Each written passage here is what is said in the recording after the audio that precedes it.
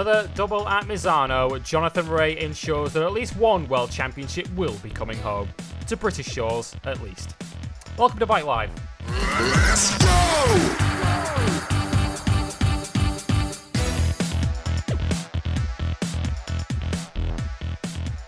Yes, this is episode 68 of Bike Live, and it's very somber. Lewis Sotheby welcoming you to this week's edition of the podcast here on Motorsport 101 as we try to summon up the energy to be positive about things given what happened in Moscow last night as we record this. This is Thursday, July the 12th. Football is not coming home just yet anyway. But we're still here for another weekly edition of Bike Live, and what a lot we have to talk to you about because it was a double header of Superbikes last weekend.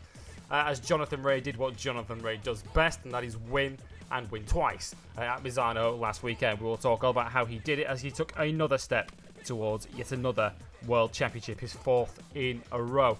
We'll also talk about the other big stories that emerged from Misano last weekend. Chaz Davies losing more vital ground in the championship. Eugene Laverty and Michael van der Mark putting in standout displays to put their manufacturers back on the rostrum again. A turn up for the books in some respects in World Supersport as a new winner added his name to the list of winners in the championship this year. A brand new winner, a wildcard winner in Supersport 300 as the championship closed up behind him. And we'll talk about all the action from Knock Hill last weekend as the British Superbike Championship hit Scotland and Jake Dixon won again. His third career win, and they've all come north of the border. We'll also talk about Leon Haslam extending his lead. Danny Buchan perhaps turning himself into a star in the British Superbike Series with his double rostrum and all the other issues to emanate from there. We will also preview this weekend's German Grand Prix at the Sachsenring. It may well be the last to take place at that particular circuit. More on that later on. As Marc Marquez goes for yet another victory at the Sachsenring. But there's been huge news to break from that circuit on this very day that we record this, which we will be opening up with at the start of this podcast. And joining me to talk about all of that and much more once again is Andre Harrison. Welcome, Dre. It's not coming home, people, and this makes me very miserable inside. The bronze medal might be, but we'll see. Isn't that the most British thing ever, though, to be optimistic about getting the bronze medal? Like, is this the Olympics all over again? It's like, hey, we got a bronze! Yay! We'll take it. All right. It reminds me of London 2012 when Daly got the bronze and the entire British diving team jumped in the pool together, celebrating like they'd just been christened or something. It was amazing. But hey, it's not coming home. But hey, we had a good weekend, the Superbike action, and I can't wait to get into it. It was a fun weekend indeed. It was a fun weekend. We'll get into that in just a moment. But first of all, let's get into the places where you can find us and get in touch with us, which are important, actually, because we are putting together, or the wheels have been set in motion for next week's episode 150 of Motorsport 101, and we still welcome your ideas for some of your favourite moments from the podcast's history. Facebook.com/Motorsport101 is the first place to go. Make sure you like us on there. Make sure you follow us on Twitter at Motorsport_101. And tweet us your thoughts as opposed to next week's 150th episode of M101 on YouTube, youtube.com/Motorsport101. Weekly show highlights will be returning there very, very soon, so keep an eye out on that. Our website is motorsport101.com, where you can find all of our weekly podcasts and much more written content too. And if you like us so much that you want to back us financially, as many people have been over the last week or so, patreon.com/motorsport101. $5 backing earns you early access to both of our weekly podcasts. You get the podcast a day before anybody else.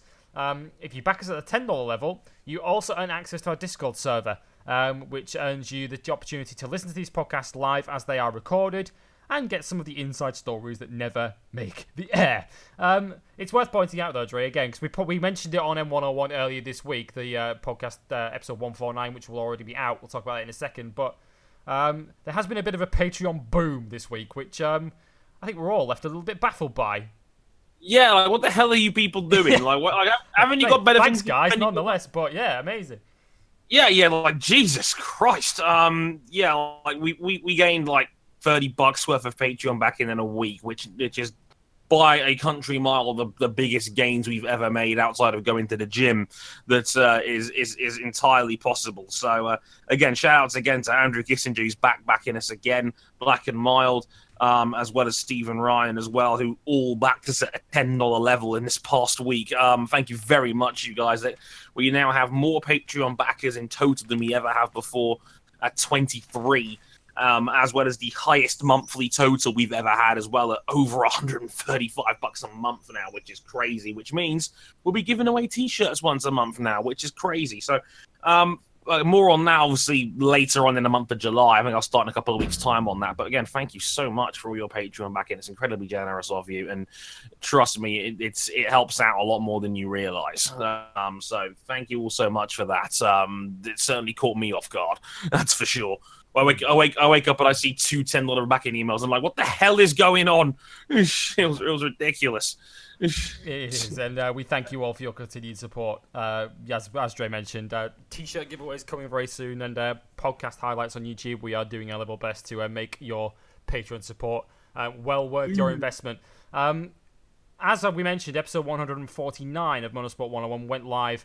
Well, we don't know when this is going live, but by the time you're hearing this, you will possibly heard episode 149. And if you haven't, Dre, let's tell them what they can look forward to, because it has to be said, from your point of view, given your motorsport allegiances both in Formula 1 and IndyCar, if you were going to map out a perfect motorsport weekend, it would have probably panned out a little bit like that.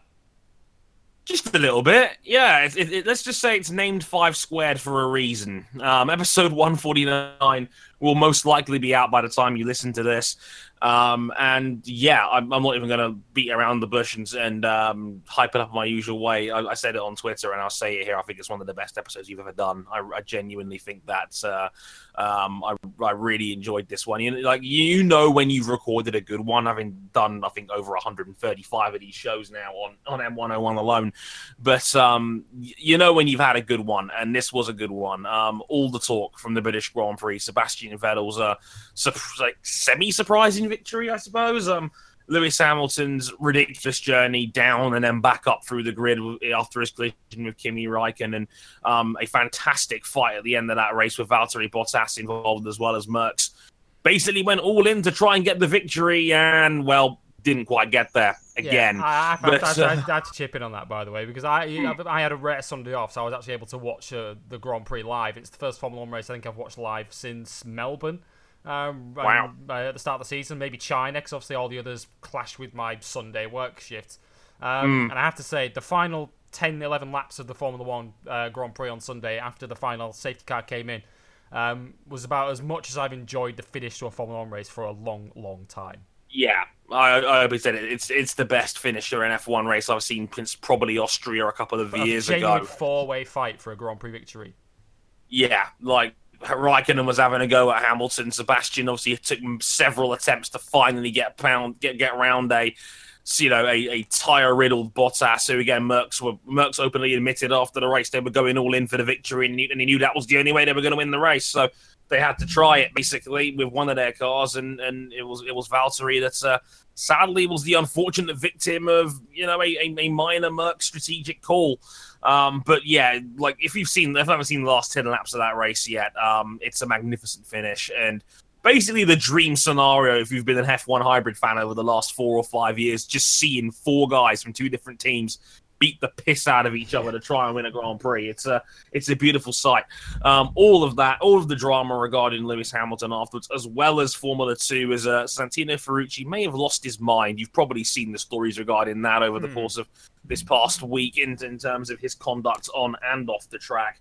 With Santino, as well as us, a live reaction to finding out that the news that he was trying to have a Make America Great Again livery was actually confirmed true by friend of the show, Luke Smith. So there's a live reaction to that in the middle of the show later on. So if you haven't checked that out already, please do. It's a very important discussion. Let's just say Mr. O'Connell went off quite deeply on that one, given his American allegiances. It's well worth the listen. As well as IndyCar's Iowa Corn 300, as James Hinchcliffe shocked everybody by winning from 12th on the grid. As well as that, the controversial finish as Ed Carpenter may or may not have deliberately spun out to bring out a caution. Yeah, somehow he didn't get buried for it. Don't ask me how. It's a very, very weird one. But yeah, to say the least, a fun race in Iowa indeed, and obviously our dear friend Zoe Hamilton talking about the passing of arguably the most important Andretti member of them all, Deanne Andretti, passing away this past week. Some important words said on that as well. Genuinely think episode 149 is a really great episode. So I of course I would say that on the sister show, but genuinely this is a really good episode and I think you'll really enjoy it. So episode 149 almost certainly will be up. So listen to that as well if you haven't already. I genuinely recommend it. It's a great episode. Yeah, do check it out. Episode 149 of M101 is live right now. Right then, let's get into this week's edition of Bike Live, episode 68. And we're going to start with the news. We normally start with the racing that takes place last weekend, but two huge news stories have broken since we last spoke to you that have kind of overtaken that. Both sad in their own different ways, and we're going to start with the saddest of them all, the tragic news that broke at the Skerries 100 road races last Saturday, literally the day after we published episode 67, that William Dunlop lost his life in a practice accident at the Skerries 100. It's an accident that's currently under investigation, so the details of it are still being put together, and obviously we don't want to assume anything, but the details are these at the moment, as printed in MCN, that Dunlop's R1, according to witnesses, bottomed out in a depression at the high-speed Sam's Tunnel section of the Skerries 100 circuit, ripping the sump plug from his engine, oil sprayed onto his rear tyre, and he lost control as a result of that. The session was red flagged as medics obviously rushed to his aid, but obviously William Dunlop, older brother should I say, of Michael, was unable to survive those injuries. Racing did continue on the Sunday, as is the sort of the done thing really in road racing. They continue as a mark of respect and continue with their racing. Racing took place on Sunday. Michael Dunlop did not take part in it for obvious reasons, but all prize money from the races on Sunday were donated to William's family, which I think was a lovely touch. Wow! But a tragic piece of news. There is no good way of dressing it up, and there's never any kind of positive that you can pull out of this. When any road racer dies, it's a tragic story, whether they are popular, whether they are successful, whether they are talented or not. It is a tragic piece of news to have to bring you. But William Dunlop was a hugely popular guy, a very naturally talented rider. Of course, he's had success right throughout the road racing scene. And you know, when you just look at his roll of honour, the success that he's had over his career, it is brilliant. 7 wins at the Ulster Grand Prix, the last of which came in 2013. 4 wins at the Northwest 200 as well, the last of which came in the Superbike race in 2014. 4 podiums at the Isle of Man TT as well, including a second place in the TT0 just 2 years ago.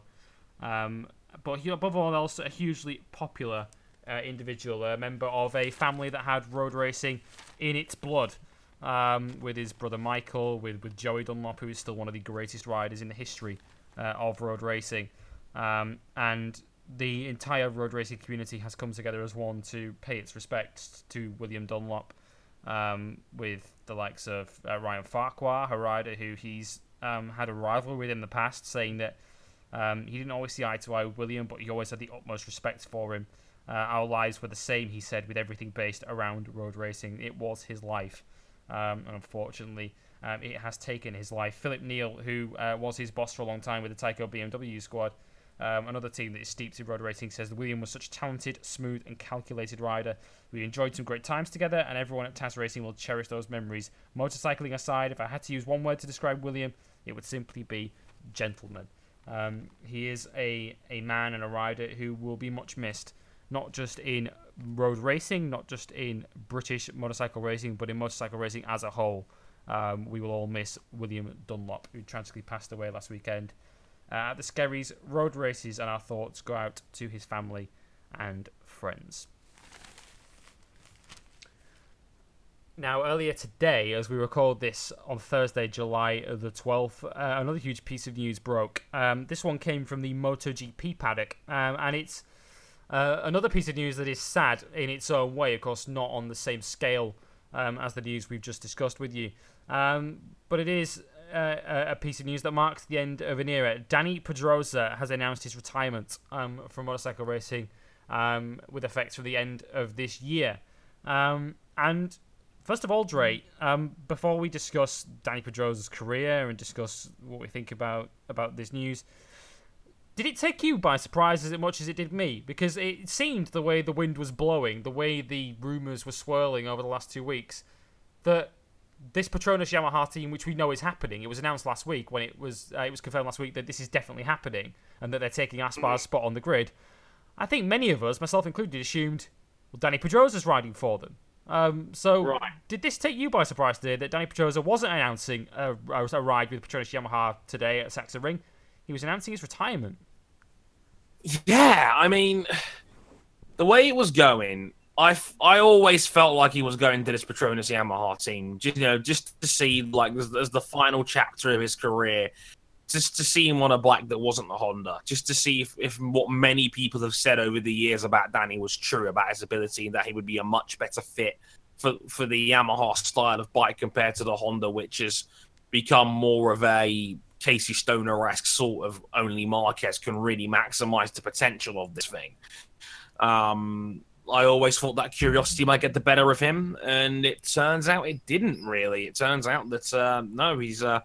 I'm hearing a lot of talk from the media that said basically the Dani's basically lost a lot of his passion for racing in general. His motivations have changed in life, and it's he wants to be a bit more of a family man, which, given he's 33 in September, totally makes sense. He's been riding pretty much non-stop from the time he was 15 years old. This is his 18th season being backed by Repsol Honda, which is incredible to say the least. So yeah, clearly his aspirations and motivations in life have changed, and that was a genuine surprise to me. I felt like he was going to Yamaha, and I thought he was going to spearhead this new team. And no, he's going the complete opposite way. He's hanging up the gloves, which I'm a little bit sad by, because I genuinely was surprised. I didn't think he'd actually be doing this just yet. But no, the guy's clearly ready to move on with his life, and more power to him. Just to give you the full transcript, or not the full transcript because it was a long press conference, but the general transcripts of Dani Pedrosa's announcement and his reasonings for it. He says, next year I won't compete in the championship. I'll finish my career in MotoGP this season. It is a decision I've thought about for a long time, and it's a hard decision because this is a sport I love. But despite having good opportunities to keep racing, obviously a reference to this Petronas Yamaha team, I feel like I don't live racing with the same intensity as before, and I now have different priorities in my life. I would like to express how fortunate I feel to have had this experience and these opportunities in my life. It's been an amazing life to have. Been racing for such an important team and in front of all the fans. I achieved way more than I expected, and I'm very, very proud of what I've done in the sport. I fulfilled my dream of becoming a racer, and that's something that I didn't expect when I was a kid watching TV, watching riders in the World Championship. I would like to take this time to say thanks to Dorna and to Honda for giving me this opportunity way back in 1999, and to all my sponsors who backed me through my career. I would also like to say thanks to my family and to all the fans who supported me throughout my career and helped me through thick and thin. Zara Daniela being the one that perhaps we know the best, who helped me sending so many messages, again, we're referring to her there, to overcome difficult things in the past. He's also, as a result of this was announced today by Dorna, he's going to be inducted into what is essentially their Hall of Fame, the MotoGP Legends, at the end of this year. And some who perhaps are more cynical, some who, and I'm playing devil's advocate here to a huge extent because I don't believe this at all, those who argue with Julian Ryder, particularly on Twitter, and claim that Dani Pedrosa isn't the rider that many claim him to be, and have been calling for him to be replaced at Repsol Honda for several years now, they may be asking, is Dani Pedrosa a MotoGP legend? But Dre, surely any rider who, across his Grand Prix career, can boast 54 Grand Prix victories across all classes, a double 250 champion, a 125 champion, and 31 career victories in MotoGP, including at least one victory in 11 consecutive seasons. How can that not be a MotoGP legend? Yeah, I mean, it would take one analytical mind to look at MotoGP's Hall of Fame, and if you're shutting the emotional side of your brain off, you can tell that there's people in there with far less attractive resumes than Dani Pedrosa.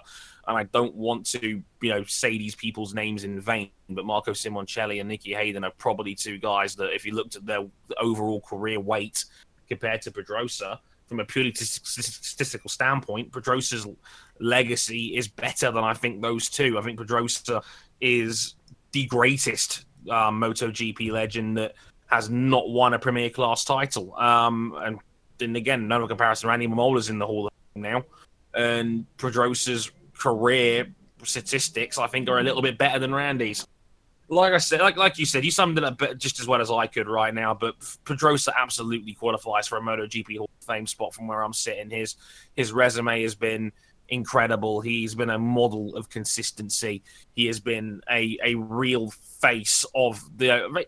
Before we got this explosion of Spanish talent, the guy that led the charge into this era of Spanish dominance we're seeing now was Dani Pedrosa. Jorge Lorenzo very quickly came afterwards to basically double that up. But if you want to track the rise of Spain in MotoGP, you start with Dani Pedrosa.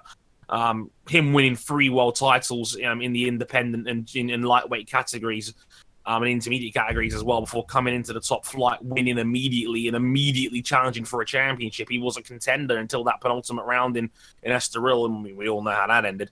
But he's been in the top 3 of the championship on 7 different occasions. He, again, has over 30 top flight victories, which is an incredible statistic that only a handful of dudes have ever had.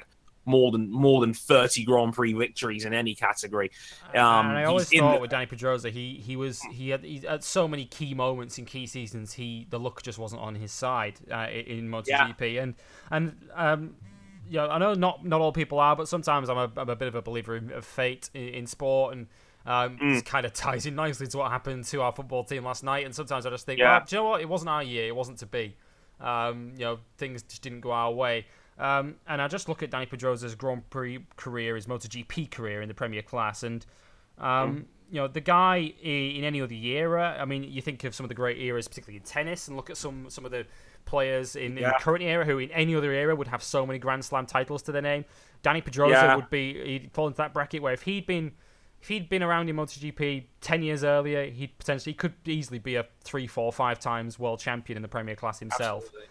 He's that good. He's just landed in this incredible era. And when I look at some of these key moments to his career, like this throttle sticking open in Japan when he was challenging for a championship, that desperately unlucky race he had at Misano in 2012 when he was chasing Lorenzo down for the title and his bike wouldn't start on the grid when he was on pole position. He had to then start from the back of the field and got taken out on the first lap by an errant Hector Barbera.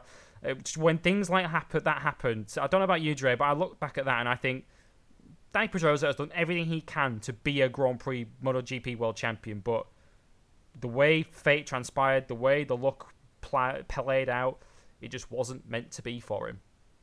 Yeah, I've always said it, like, motorsport in general is an inherently more luck-based sport than I think a lot of fans would like to admit. And I've debated this with people on many occasions, the what if this doesn't happen, and the butterfly effect that comes with that.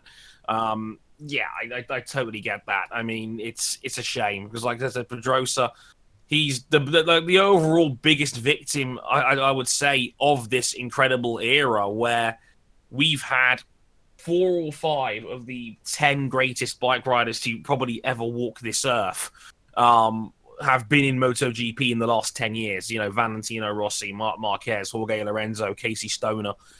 They are all first ballot Hall of Famers the moment they hang up the gloves. Right now, they could do it tomorrow, and they'd all be immediate inductees.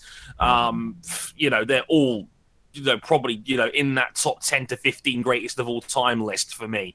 And Pedrosa's probably the ultimate victim of that. In that he's had ridiculously talented teammates like Casey Stoner, like Andrea Dovizioso, like Marc Marquez. The rivalry with Lorenzo will go back years, and I think we'll look back on that a lot more fondly than it goes. Let's be real, it was quite ugly at the time. I mean, they were both battling for Spanish column press inches at the same time. They did not get on at all.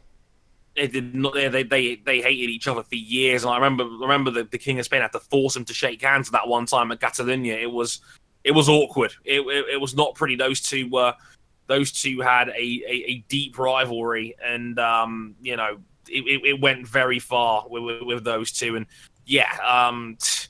Pedrosa's the biggest victim of that. He's always been like the unlucky one, and it's sucked because there's been so many little occasions where something just goes wrong that wasn't Pedrosa's fault, and it's ultimately cost him dearly.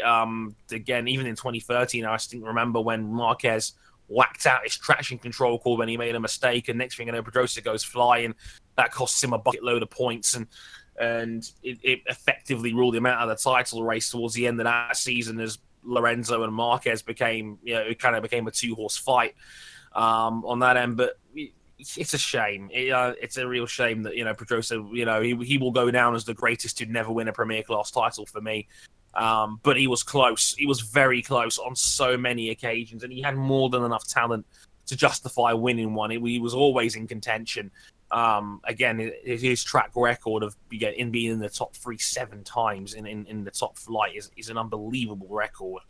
Like 95% of riders will never have a resume like that in GP motorcycle racing. And he for me is one of the 5 or 6 greatest dudes of this era, and he's a legend. He absolutely belongs in the Hall of Fame. There is zero for me.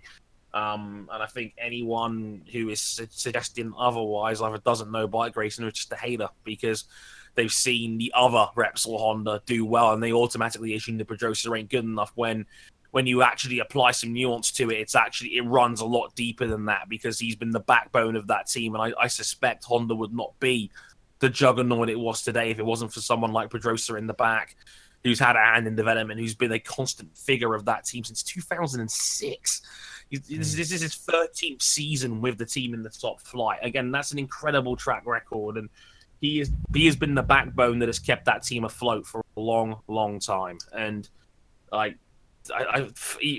someone like Marc Marquez can humble himself to the point and say that he wouldn't be the rider he is today without him, and the mentorship that Pedrosa has given him since their time together in the top flight, the people in the paddock know what an important figure Pedrosa is. And I think for me, that speaks volumes way more than what a random fan tweeting Julian Ryder has to say. And when you look at Danny Pedrosa's career and his bad luck that has plagued him throughout his career, which not only has it cost him potentially world championships, but it's cost him a lot of Grand Prix appearances. It's cost him a lot of pain, a lot of injuries. I mean, there's been an incredible graphic posted by BT Sport today on their MotoGP Twitter feed of the career injuries that Danny Pedrosa sustained. And some of them obviously are more memorable than others. There's that famous high side he had at the Sachsenring back in 2008, which saw him suffer a dislocated let's have a look here, a dislocated right ankle. There's so many other injuries that you can point back to. He's fractured his right collarbone twice, including that crash he had with Simoncelli at Le Mans in 2011. He's also fractured his left collarbone twice.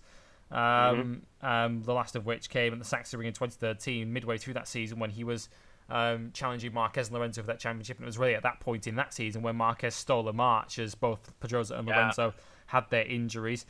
He fractured his humerus back in Motegi in 2005 in his final 250 season. Who can forget that drastically risky surgery he had just a couple of years ago to fix that arm pull, which at that point we thought might be ending his career. After the opening round in Qatar, where he took a couple of races off and we didn't know whether we'd see him again in MotoGP. He's fractured both legs, he's fractured his left ankle, he's fractured his left foot, he's suffered contusions, he's fractured his metacarpal in his left hand. So many injuries over the course of Danny Pedrosa's career. We look at him, he's nicknamed the Baby Samurai, and we look at this tiny little guy, Dre, but he is hard as nails to recover from all of these injuries, to still come back and race at the highest level and beat the best in motorcycle sport. in the world over more than 10 years. It just goes to show as well, not just how hard motorcycle races in general are, but how tough physically, mentally, emotionally Danny Pedrosa has had to be. And when you see this catalogue of injuries that he's gone through over the course of his career, it puts his decision to hang up his helmet into context.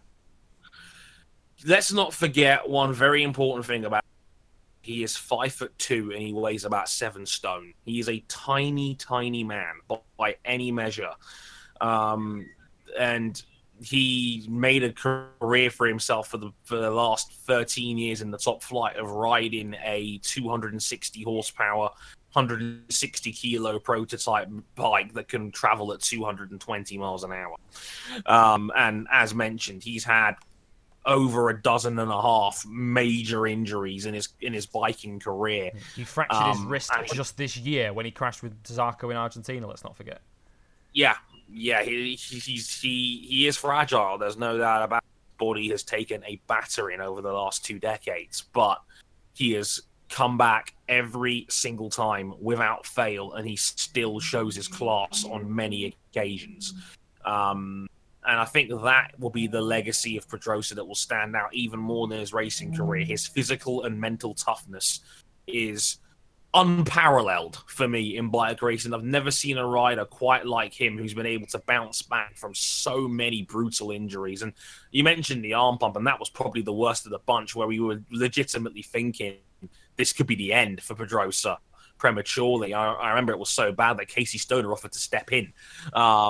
Just because he owed Honda a solid, and he knew how important Pedrosa was to that camp, and he wanted to do it for Danny, which shows the respect that he had for the man.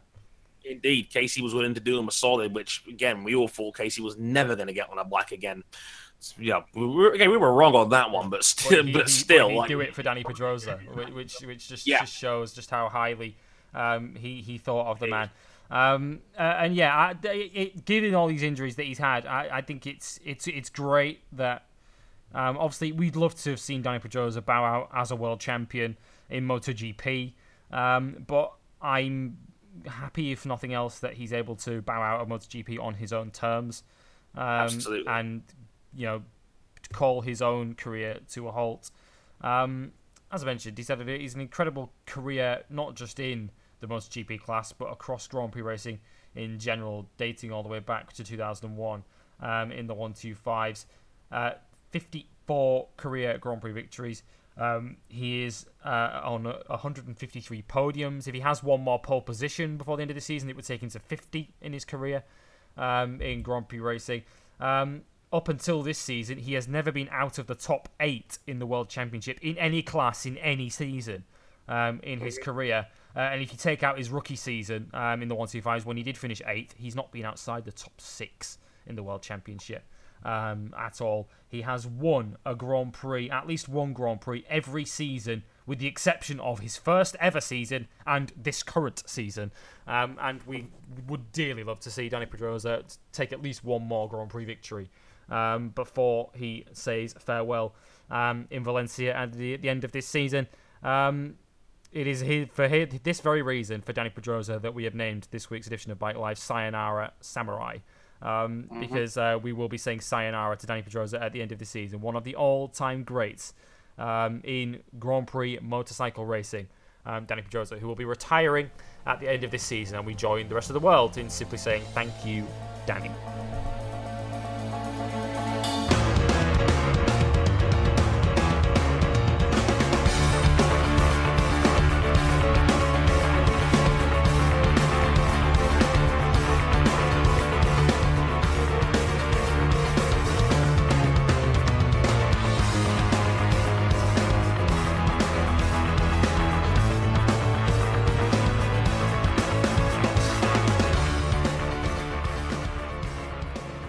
Now, let's get into the racing that took place last weekend, because there was a lot of it, so we've got to cram a lot in over the time we have left, around an hour or so to go on this week's edition of Bike Live. And we're going to start in Misano and the World Superbike that took place last weekend, the final round of the World Superbike Championship, seemingly this year It's not, but it seems like an eternity before the next one.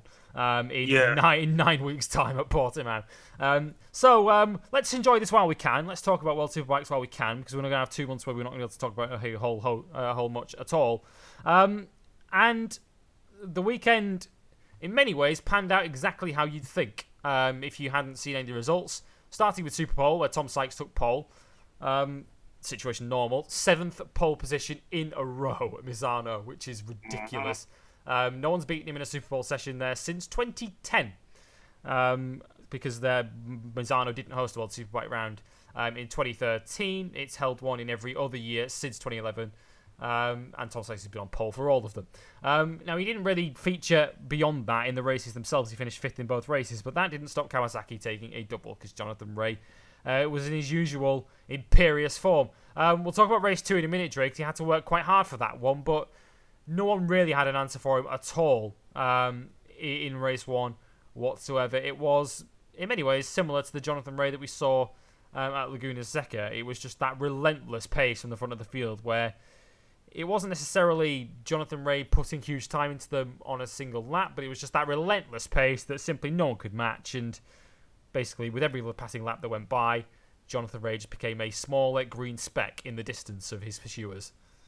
Yeah, very similar to Brno race 1, where it was just a matter of he led from the front, he just wasn't really challenged the whole way through. It's just that Jonathan Rea in the first half of races is so strong when he's able to lead from the front. Is that he can basically be 2 to 3 tenths faster than anyone at any given time, and by that point the race is already over by the time you get to half distance, because when the tires start wearing down, you've not got the grip to make the difference back up. It's a real hard time if you're the one chasing him. It's just it's one of those things where you just, as you said, he just becomes a smaller and smaller speck because his pace is just that utterly relentless at the front. When he's at the front like that, he's unbeatable. When the bike's hooked in correctly, and it was in this occasion, and he ended up winning that first race fairly comfortably in the end. It was about a 2.7 second victory in the end, and he looked like he had it in hand. It looked very comfortable for him out there, and in terms of, again, of just raw speed and aggression. We've been here before, people. Jonathan is just super good in that aspect, and no one was able to really give him any sort of threat. It was a sensational ride in race 1. Eugene Laverty kind of led the chase, but no one was really on a par for Jonathan Rea. It was similar to the round earlier in the season. I think you called it Aragon earlier this season, where Tom Sykes took pole position, but on those first runs in Super Bowl 1, where they were running on race tyres, Jonathan Rea had a half-second lead over the field. Which kind of gave us the inclination that he was on another level to anyone else, and it was simply Sykes' pace on a quali tyre that stopped him being on pole, because Jonathan Rea was 7 tenths clear of anybody else in Super Bowl 2 when he put the Q tyre on, and it was simply Sykes on his incredible Super Bowl form that stopped him from taking pole himself. And obviously Sykes could not repeat that in the race because he can't race on a Q tyre. So Rea's performance in race 1 was sensational. Race 2 was more tricky. Now, he, like many, had been shocked and rocked by the news that had broken from the Skerries Road Racing the previous day of William Dunlop's passing, and Jonathan Rea did say that a large part of his motivation in race 2 was he did want to win for William Dunlop and for his family and dedicate it to him, which is what he ended up doing, Dre, but it was by no means an easy win in the same way that his race 1 success was, because this was kind of when Dorna dreamt up this bizarre sort of madcap race 2 reverse grid format a year and a half ago.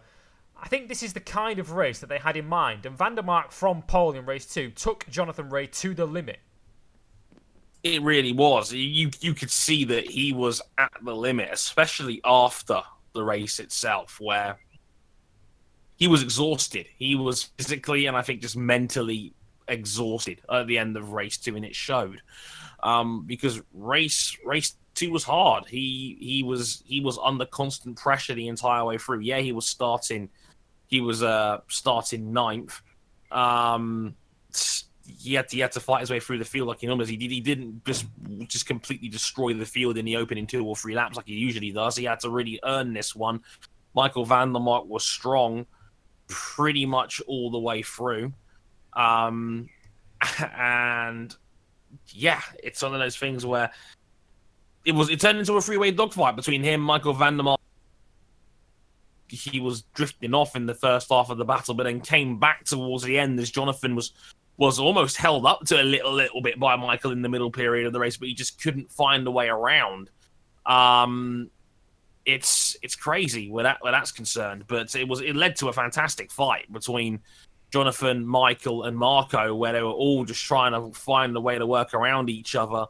And yeah, like Jonathan found a way around. And I remember hearing Freddie Spencer on commentary for Eurosport talk about it, and he said, "Yeah, what made it so interesting was the basic fact that Jonathan was stronger on certain parts of the track, and Michael was stronger on certain parts of the track." Yeah, it was fascinating, wasn't it? Because as soon as Johnny Ray caught Van der Mark, and he caught him fairly quickly, I was watching the race thinking Johnny's just going to cruise past here and do what he did in Laguna Seca when he got past Laverty, he just broke away.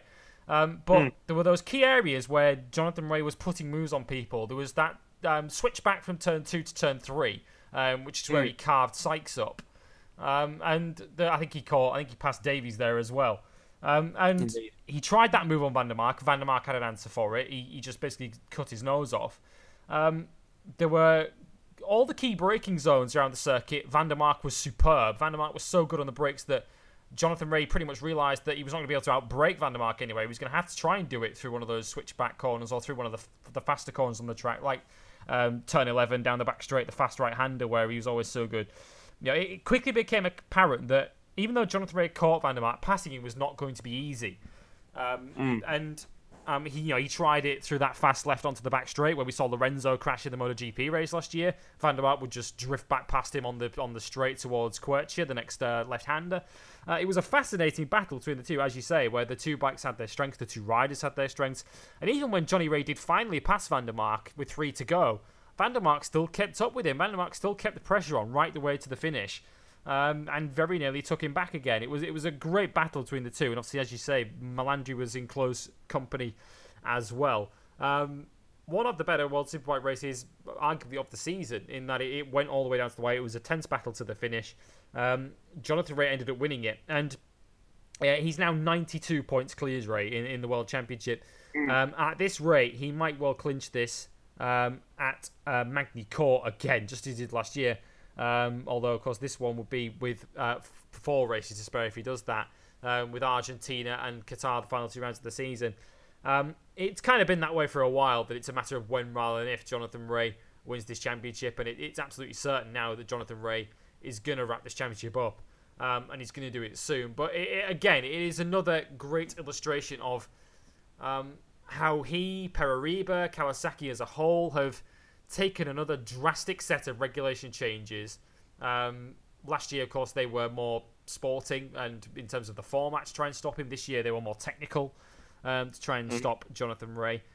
And yet again, Ray, Reba, and Kawasaki have coped quickest, coped best, and continue to assert their dominance.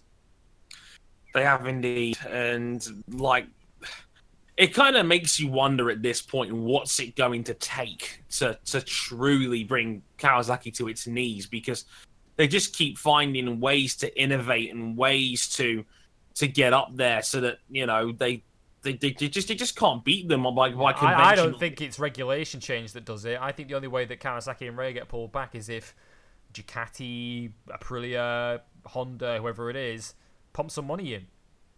Yeah, and the thing is, it's going to get to the point where the series will get criticised for basically trying too hard to bring the Kawasaki down. And this year alone was controversial enough in that regard, with implementing rev limits and concessions and basically going down the MotoGP road of trying to make superbikes more competitive. And has it really worked? I think within races it has, but the championship outlook has basically maintained the same.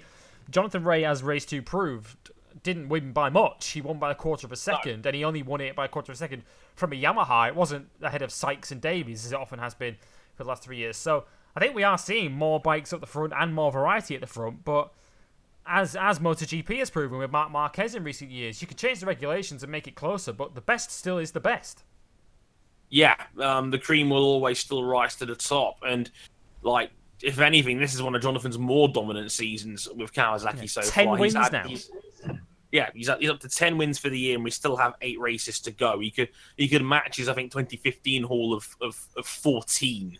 And it would not surprise me. As you say, he could probably wrap this up at Magny Core of the way he's going. He's won 5 out of the last 6 now, and no one's really put up any sort of challenge in the last 3 or 4 weekends. It's looking ominous again for the field, and like, this is the perfect combination of bike and rider in perfect harmony. Yeah, you can cripple the bike, but when Jonathan is that good in it, what's the point? It seems to have definitely hurt Sykes for sure, because he's not where he was last year, where he was challenging for second. He's now down in kind of a no man's land there in 4th place, 30 points behind Vandermark and 60 now behind Chaz Davies, and those two are normally quite closely ranked together. So I think it certainly has had an effect. Just not where I think Dorna were hoping. I think they were hoping that it was going to be a crippler for Jonathan Rea, and it just hasn't been. He's still the Jonathan Rea of old, where if he hasn't got any major shenanigans, he's on the podium. That's almost guaranteed now. And yeah, he's had it again, basically. So I don't know what it's going to take. I mean, people were saying, "Oh yeah, race 2 was proof that the rules have worked." So well, I would say, in response to that, besides Vandermark, like, what really looks all that different about the championship compared to what it's looked like in recent years? Vandermark is higher than where he usually would be in 3rd, but it's the same 5 or 6 names at the top as it was last year, effectively. It's just in a slightly different order between 3 and 6. And yeah, I think the overall impact, I don't think has been felt like Dorna, I think, was hoping for. At least that's where I'm sitting anyway.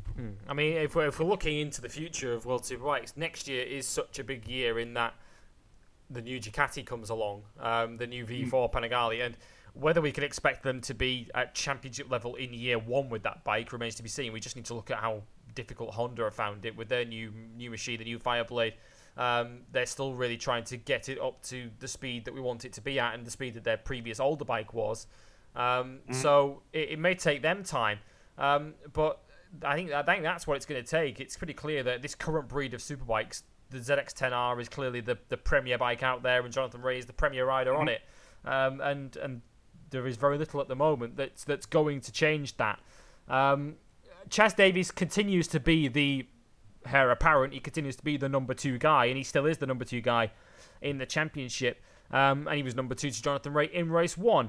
But another weekend, Dre, where both Davies and Ducati were just missing a little bit, weren't they? I mean, they were essentially, the way I saw it, the 3rd best manufacturer in both races. They were gifted 2nd when Yuji Lavati made a mistake on the Aprilia in race 1, and in the end they were beaten by a Kawasaki and a Yamaha in race 2. So Ducati and Davies still missing a little bit, and in many ways I think they're already looking towards the new Panigale, aren't they?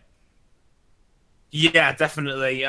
It's like they're begging for it to show up now, really. I mean, yeah, like Ducati Chaz Davies's results, I think, don't tell the full story. It was Marco Melandri that seemed like the more competitive Ducati, especially in race 2. Chaz was not in the same ballpark as the leading group. But yeah, I completely agree that overall, I think once again, Vandermark on the Yamaha was really the guy to beat this weekend. He was strong here last year, and he was strong again this year in both races this time, and he very nearly won race 2 again, like he very nearly won race 1 the previous season. So yeah, from where I'm sitting, I think Yamaha again has established a better foothold in this fight for 2nd place in the championship. And if you're Ducati, well, are you going to be that totally invested in this season, knowing that you've got a brand new Panigale coming next year, and your support for the current 1299 is going to finish at the end of the season? I mean,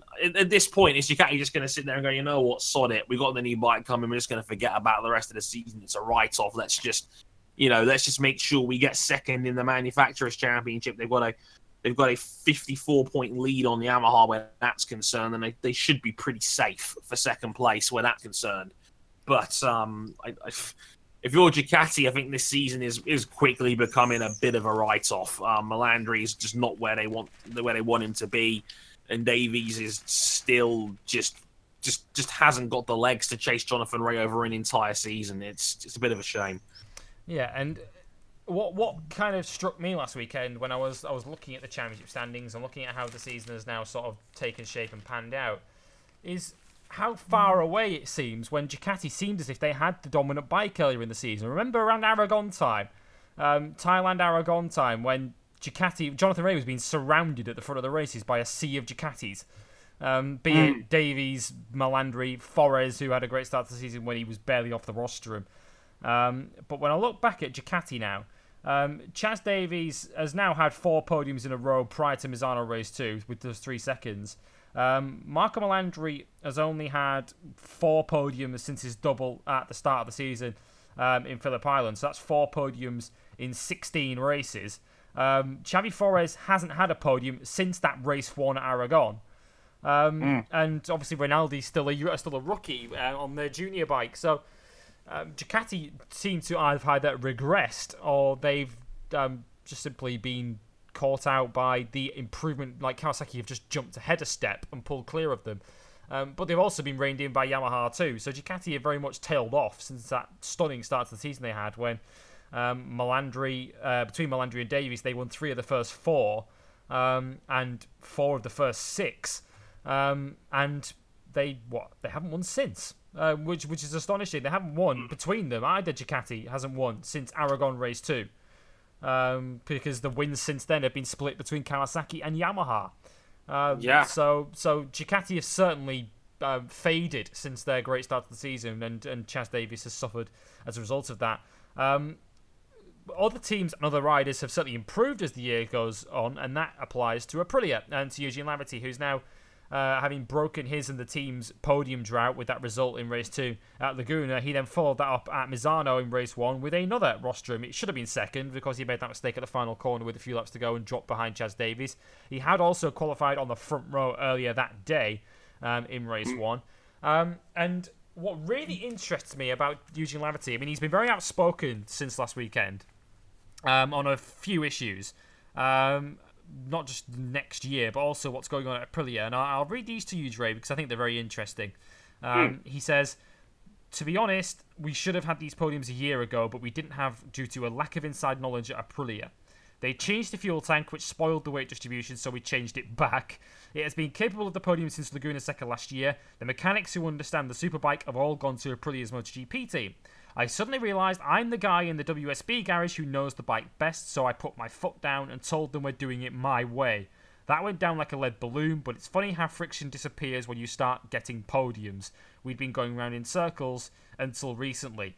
I mean, first of all, it puts Aprilia's situation over the last year and a half into a bit of context when you consider that a lot of their key personnel have been parachuted into its MotoGP team, which has kind of left their World Superbike team in the lurch a little bit. And Eugene Laverty with it. But Eugene Laverty kind of stuck his neck out, didn't he, with what he said, and kind of taking the lead within that team, which is a brave thing to do. But now that it's worked, Dre, I can't help but be impressed by the guy that he's really taken a key leadership role in that team, told the team this is the way we're going, had the courage of his convictions, and he's been proven right for it. He absolutely has. Yeah, I mean, this is probably the reason why Eugene is probably the number 1 free agent on the block in terms of World Superbike silly season. He's had hinted talk about, both big 2 factories about signing him for next season. Laverty has genuinely dragged that Aprilia to really strong results in the last 3 or 4 weekends. He's only been out of the top 6 once since Brno.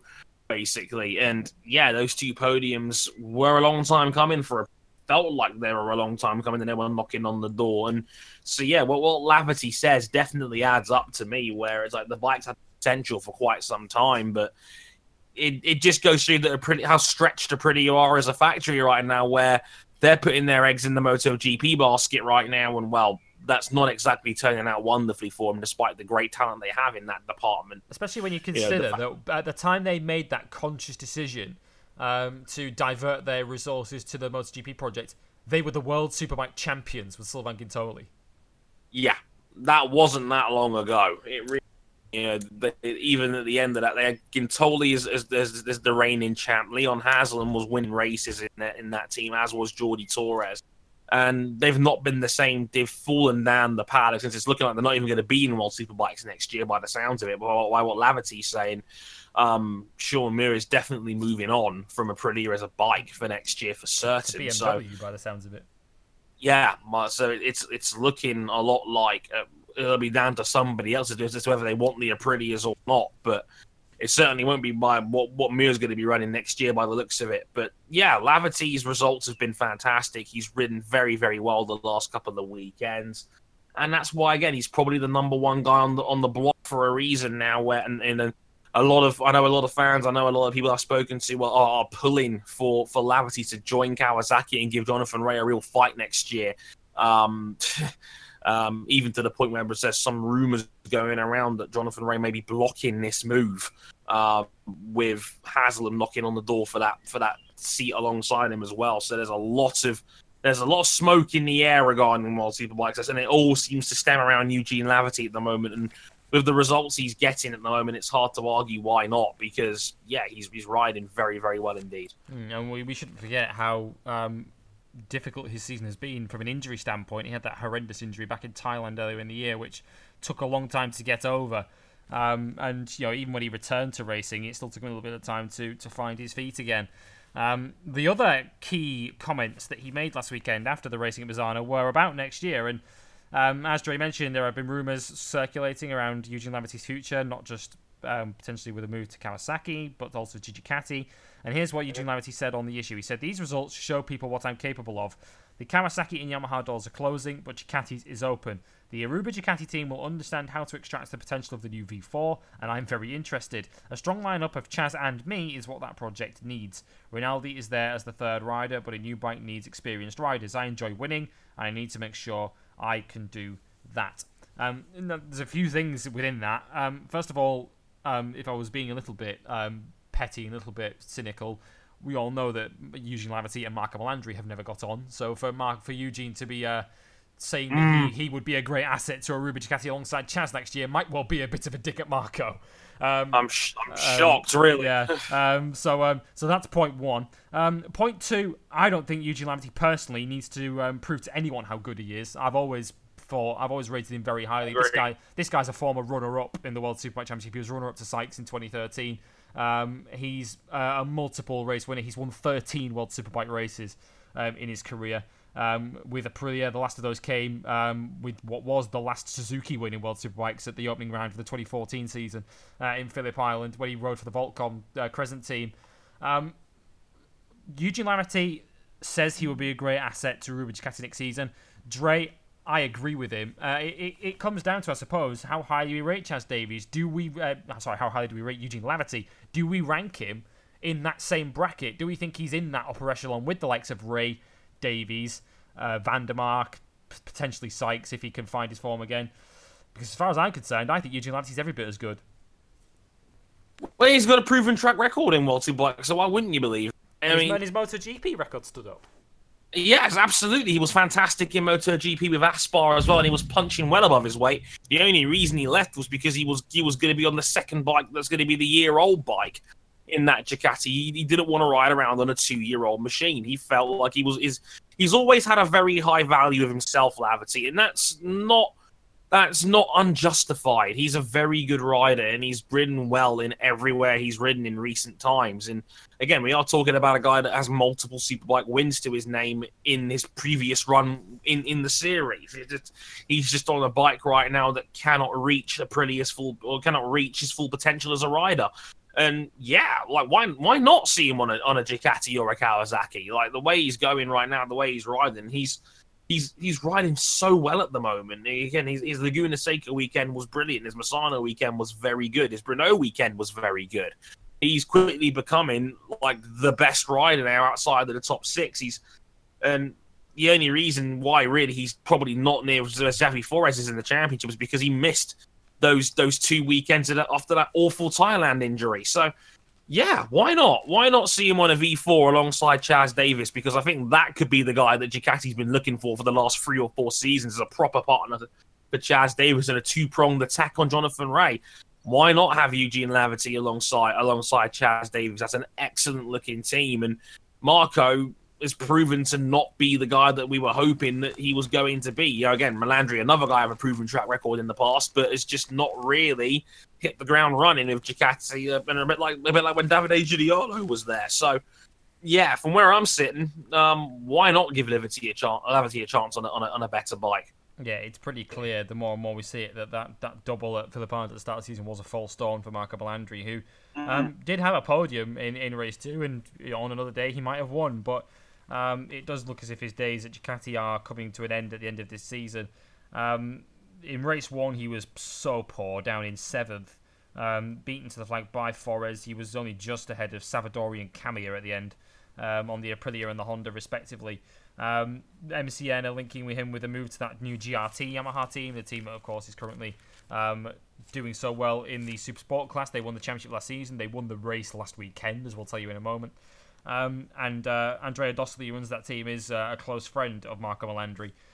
So that may well be where we see him land next. But yeah, I certainly think if Ducati are going to replace Marco next season, Eugene Laverty is as good a replacement as they're going to be able to find anywhere at the moment.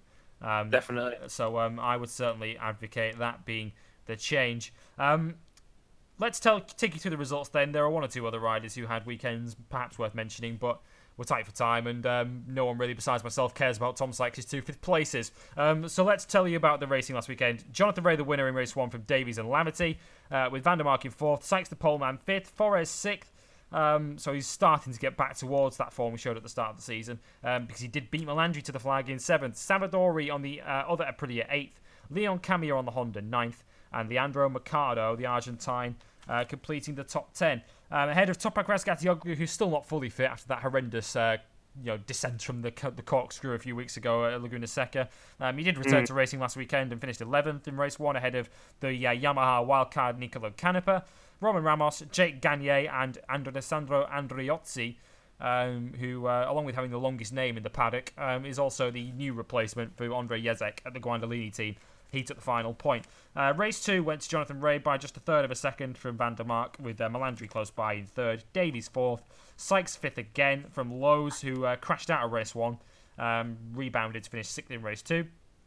Did Alex Lowe's. Lorenzo Savadori beat Laverty to the flag actually in race 2, with Laverty struggling to overcome something that he's not really used to in World Superbikes these days on that Aprilia, and that is a race 2 grid handicap. He ended up finishing down in 8th. Loris Baz 9th on the BM. He also had a poor race 1. He failed to finish. Leon Kamiya 10th. Rinaldi 11th. Toprak 12th. Canepa 13th. Gagne 14th. And Roman Ranos took the final point. Championship standings then. We still are in the middle of July, but there are only 4 rounds to go in World Superbikes and 8 races. So Jonathan Rea is closing in on that 4th title. He leads Chaz Davies by 92 points. And as we stand at the moment, there are only 200 points left to race for. Michael van der Mark is 3rd. He's 30 points behind Davies in 2nd.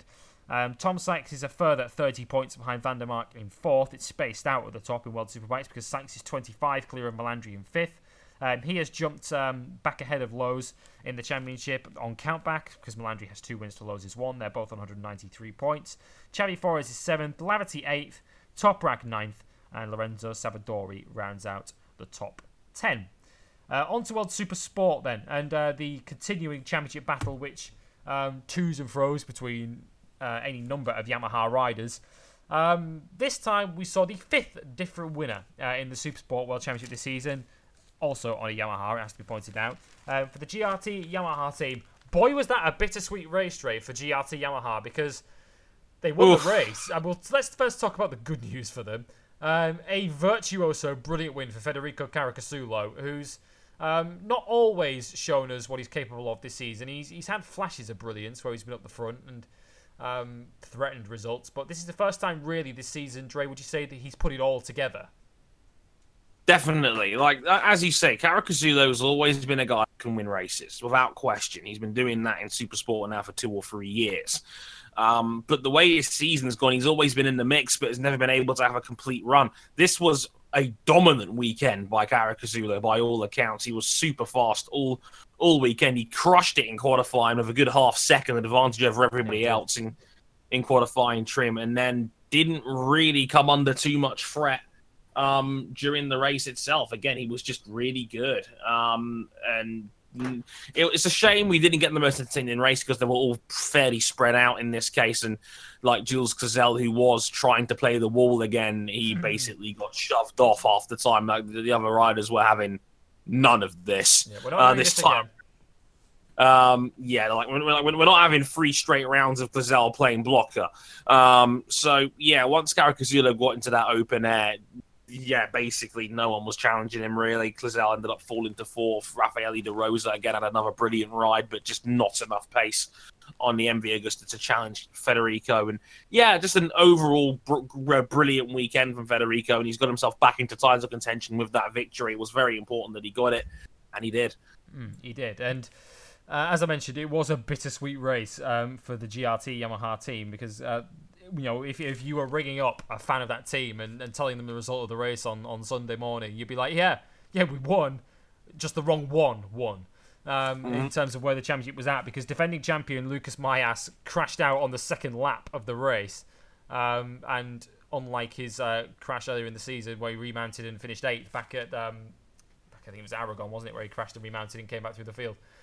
He was unable to do that this time, and we've spoken about him, Dre, in a couple of shows after World Supersport rounds this season, where it's looked like he doesn't have that same level of pace that he had through periods of last season and earlier this season, where he won by a street at Phillip Island in the opening race of the season, nearly won the second race, probably got crummen-knackered, and hasn't really been the same since.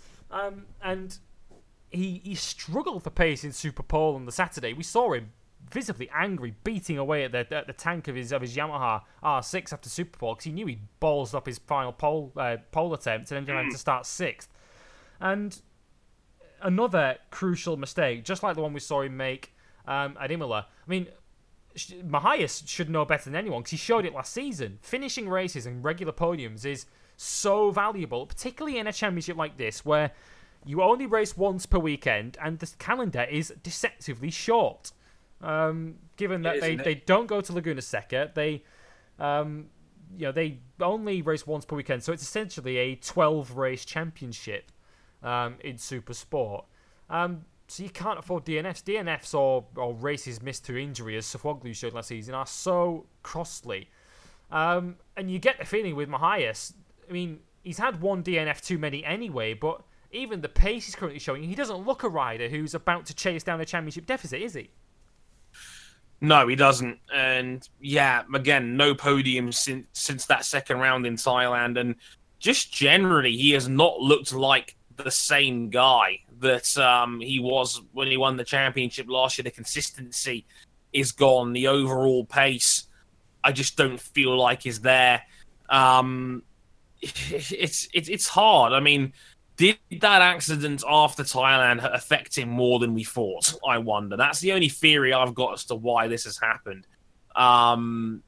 It's bizarre to me. It is bizarre to me how this has happened. That Mahias, who was so good last season, is now behind his teammate, who has had a very patchy 2018 season, to say the least. But Caricasulo now with the win, to match Mahias' one win for the season, he's now a point ahead of him now in the championship. So I don't know. It's very bizarre. But the one theory that I could pose, and I don't like saying this because it almost makes it sound like I'm taking away from his achievements last season, which I'm not, because it was a brilliant season he put together and he deserved the championship. He proved that with the way he rode in Qatar at the end of the season to win there.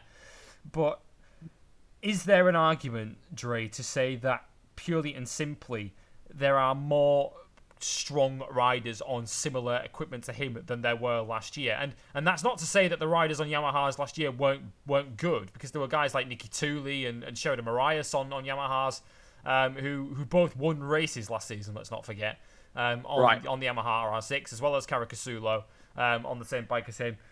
But with all due respect to those guys, when you're talking about guys like Sandro Cortese, a Moto3 champion, and Jules Clozel, also on Yamahas at the moment, and Randy Krummenacker, who's returning to the series this year, who's a former race winner in Supersport as well, is the competition on Yamaha R6s simply just way tougher this season than it was last season for Mahias? Yeah, definitely. I think last year the problem, what wasn't a problem for Lucas, obviously he was on the beneficiary side of this, was that the Yamaha was comfortably the best bike, but there wasn't enough of them at the front to really, really effectively challenge him for the course of the season. So if the Yamaha was good, he was profiting. No one else. Yeah, exactly. And Keenan Sofoglu, well, we've seen Kawasaki have been nowhere this year, so it just goes to show you just how freaking good Keenan was on it last year to very nearly steal that title away at the last minute. And Clisel was on a Honda last year, so now you've got an elite rider in the class in Clisel on a Yamaha. Randy Krimenacher, again, has been very good in his first season back in Supersport. Caricasulo is still a race-winning level guy, and that was his teammate from last season. And Cortese has walked into the class and is now championship leader. So, yeah, you're absolutely right. I think the level of competition has skyrocketed compared to last year. There's now 4 or 5 guys who are in that ballpark on a similar level to Mahias as opposed to last year when it was maybe 1 or 2. And yeah, it showed. I don't think Lucas is as good as he was last year, but I also think that the competition is definitely stronger by comparison. Yeah, he had to raise his game this season to keep ahead of the field, and if anything, he's dropped a level slightly. Because, as I mentioned, the bedrock, in many ways, of his championship campaign last season was the fact that he didn't really make any mistakes last year. And he just kept racking up the podiums, racking up the points, and basically meant that he basically asked Keenan Sofoglu the question, if you make a mistake or if you have another injury, the championship's gone, and that was how it proved. We're doing a bit of disservice to one rider when we say that the competition up the front is so strong on Yamahas, because it's not all Yamahas, of course, is it? At the front in World Supersport this season, because once again, Dre, another stellar ride from Raffaele De Rosa, who's continues to extend his podium streak at the moment. It's an incredible run that the guy is having in World Supersport on an MV Agusta that is clearly not a match, all things considered, for the Yamaha, because if it was, more people would be riding on it. Absolutely. But he has now had 5 straight podiums in World Supersport this season. Only one other rider in the Supersport class this season can say that they've had 5 podiums in a row, and that is Jules Cluzel. That was a streak that ended at Misano last weekend when he finished in 4th. Once again, what can we say about Rafa De Rosa that's not already been said? Perhaps we could say this. Outside title tip? The way he's going right now, yeah, he's inadvertently putting pressure on the guys above him to ride good weekends, because Rafael De Rosa's not going anywhere. This is his 5th consecutive podium, his best result of the season in 2nd place. Since Aragon, he's not been off the podium. So now he's basically going to be forcing the other guys around him to ride good races. Otherwise, De Rosa's going to pick them apart points-wise. He's still got a lot of... He's going to need to probably win 2 of the last 4 to realistically challenge for a title. He's currently 35 points off the championship lead, and that is a lot to make up in 4 races, make no mistake about it. But as we were saying off air before we started this, Dre, if we're still considering Caricasulo and Mahias as championship contenders, we have to consider De Rosa one too. Yeah, absolutely. That's only fair. If you're still considering Mahias, okay, maybe Mahias gets a pass because of his proven track record of winning last year's title that Rafael De Rosa doesn't really have. But he's doing a fantastic job on that MV. We know it has a resource to realistically challenge the Yamahas, which now have 1, 2, 3, 4, and 5 in the championship. But yeah, again, if he's being consistent, it's good. And if a couple of guys in front of him make mistakes or have major DNFs like Mahias just had at Misano, then who knows? Yeah, it would take Cortese and Cluzel to have a bad race each at DNF, which they haven't had so far. Cortese's scored points in every round and been in the top 6 in every round, which is why he leads the championship. Cluzel had that DNF in Chang and Buriram at the start of the season, and that's 7th after remounting in Australia at the start of the season. Krimenacher has also scored points in every round, but that includes a crash and remount to finish 11th at Aragon earlier in the season. All of the championship contenders they've had their problems. De Rosa, let's not forget, he blew up at Aragon earlier this season when in the leading group. He'd certainly be ahead of the 2 GRT Yamahas right now if that hadn't happened. And he is 13 points behind Randy Krimenacher in 3rd. So if an issue for Cortese and or Cluzel brings them back towards the other Yamahas, that it brings De Rosa right into it too. And just to illustrate how good a season he's having, the top 5 in the championship, Cortese, Cluzel, Krummenacher, Caricasulo, and Mahias, they've all got over 100 points. De Rosa's level with Mahias on 103 in 5th and 6th. The next guy in 7th, Anthony West on the leading Kawasaki, 52 points further back. Half the points of this guy in 6th, which is De Rosa. So he is so much better than anyone else on any other make of bike, including the rest of the Yamahas, of course, in the field. It's a terrific season that Rafael De Rosa is having. And I say this before because I want to bring up the fact that he's not got the greatest resume in Grand Prix history, in motorcycle racing history. And I'd never rated this guy prior to this season. All he has to his name prior to this year was a couple of podiums in 250s back in 2009. But he'd never been inside the top 5, in the World Championship in any class in Grand Prix racing. He'd ridden a few races occasionally in super bikes, not really done much. Prior to this season, he'd only ever had one podium in the super sport class, and that was the opening race of 2014. 2016, he won the Superstock 1000 Championship after a last lap final race collision, including Lucas Mahias of all people, which promoted him into the championship winning position. So he's not really got a great resume prior to this season, but boy, has he stepped up. He's just raised his game, and for someone to do that at the age of 31, so he's not exactly a young rider by any stretch. You could argue he's past the point now in his career where he's in the prime of his life, but he's really doing it. He's really improving and really showing what he's made of this season. And he's becoming much less of an unsung hero because we're singing his praises loud and clear on this show because we think he's done a great job. Pretty much every week, yeah. But we like what he's doing. But he deserves credit with every passing race that goes by because he is putting that MV Agusta in places that it really shouldn't be at in World Supersport. You just need to look where his teammate was last weekend. Ayrton Badavini, who himself has won races before in World Supersport. He was down in 10th place, and he was some 28 seconds behind his teammate, which says it all about the job that he is doing, Rafael De Rosa is doing within that team. As far as the championship then at the moment, Dre, it's looking, in all probability, like we have 2 key contenders, Cortese and Cluzel, and then 4 who are just in touch, who need a bit of luck to bring them back into genuine contention. So, from Cortese's point of view, 3rd versus Cluzel's 4th is kind of a key result because it takes him from a 2-point lead to a 5-point lead.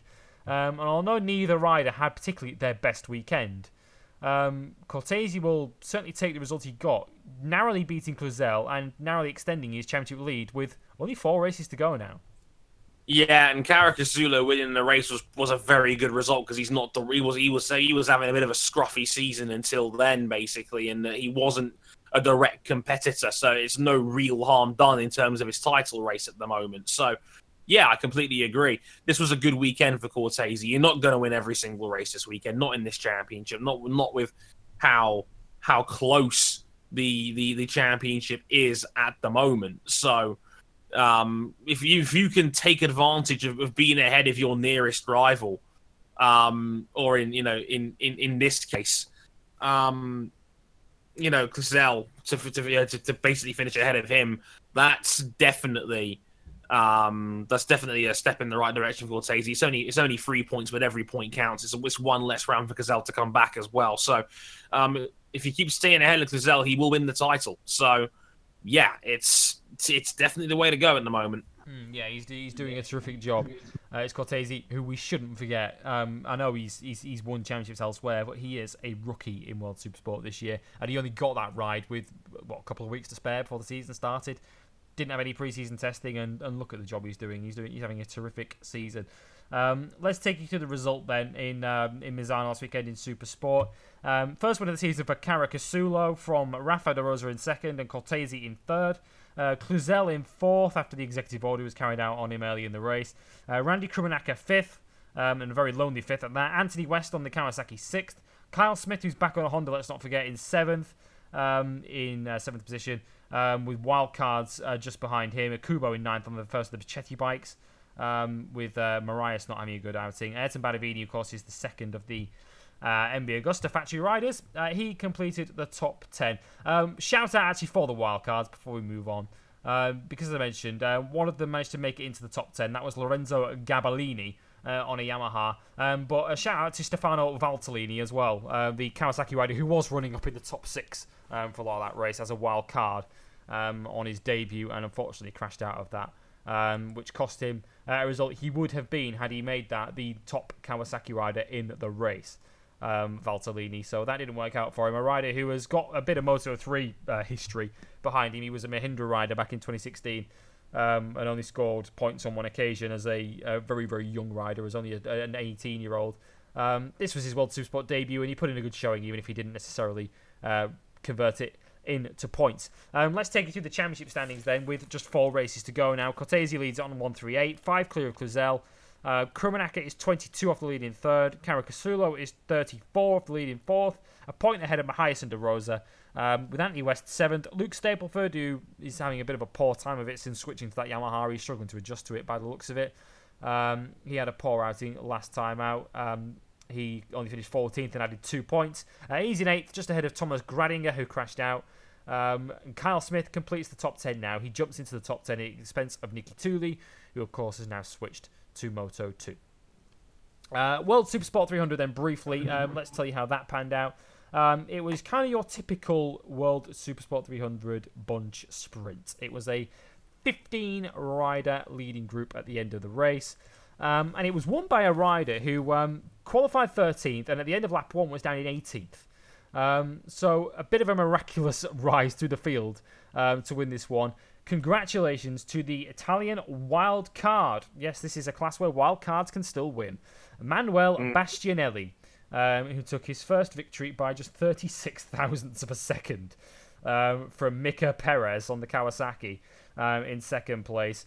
So congratulations to Bastianelli for his first career victory in the Supersport 300 class. What you'll notice when I go through this result is that the championship contenders didn't exactly have a great time of it. With Manuel Gonzalez in 3rd position for his first podium of the season. Also, he was the first Yamaha, it's worth pointing out, in the field. Galang Hendra, who had taken his first win last time out of Brno from pole position, took pole position in this one, but faded in the race. In that leading group, he was slipstreamed out of it. But yeah, it was Bastianelli from Perez and Gonzalez. 4th position went to another of the wild cards in the race. In the end, and that was Luca Bernardi. Luca Grunwald, first of the championship contenders, he finished 5th, ahead of Maria Herrera, who did fight for the lead with a couple laps to go, but fell back a little bit to 6th. Galang Hendra, the pole man, 7th. Janik, the teammate to Grunwald on the KTM for the Freudenberg team, in 8th. Dorian Loureiro and Ana Carrasco, the two DS Junior Kawasaki's, 9th and 10th. With Pratna, De La Vega, Bonoli, De Cancellis and Facco completing the point scorers, the top 15, which was covered by 3.3 seconds in the end. It was one of those races in Supersport 300, but as I mentioned, brilliant victory for Bastianelli, who made incredible progress, having qualified 13th and dropped down from that position at the start of the race. He made a rapid ascent through the field to win in the end. Congratulations to him for his first career victory. Championship standings, here's what it's done to it. Carrasco, with 3 races to go, continues to lead, but her lead is starting to come under a little bit of threat now, with Grunwald finishing 5th to her 10th. Her lead has shrunk from 21 points to 16, with 3 races to go. Grunwald in 2nd on 68 points to Carrasco's 84. Borja Sanchez, who was 2nd in the championship going into this race, he crashed out and failed to score. So he's now 3rd, 10 points behind Grunwald. 3 ahead of Scott Derue, who unfortunately had a breakdown, which cost him a chance of a win. Dorian Loureiro is 5th, 2 points behind Derue, with Hendra a point further back in 6th. Level with Perez now, who's also on 52 points. So in the championship, it's 32 points covering the top 7 in the Supersport 300 championship. So all still have a chance of the championship with just 3 races still to go. One other class to bring you, and that is the Superstock 1000 class. Yet another victory for the German Markus Reiterberger, who's basically won every race that hasn't been rain affected this year. He took the victory ahead of Max Scheib, who was the Brno winner, and Riccardo Russo in 3rd. That has seen Reiterberger extend his championship lead now at the top of the standings. He is 14 points clear of Scheib in 2nd, with Roberto Tamburini on another of the BMWs, 3rd in the championship, 27 points off. Reiterberger, next round of the championship, and it really pains me to say this, listeners, next round of the championship, in World Superbike, Super Sport 300 and Stock 1000 is in 2 bleeding months' time. It is midway through September, the next round of the championship. It is at the brilliant Portimao circuit, so that's the one consolation. The next time Superbikes go racing, it is at one of the best Superbike circuits on the planet. September the 14th, 15th and 16th for the Portuguese round at Portimao. We hope you can last until then.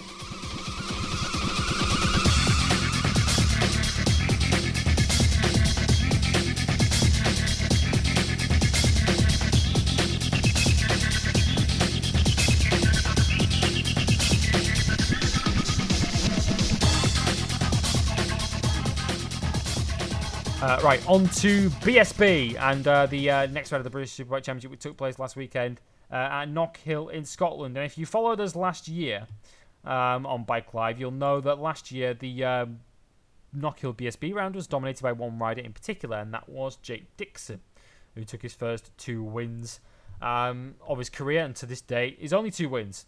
Now, turning up a year later at Knockhill, he went and took pole position with the outright lap record around the circuit, and then went on to convert it to another victory in race 1.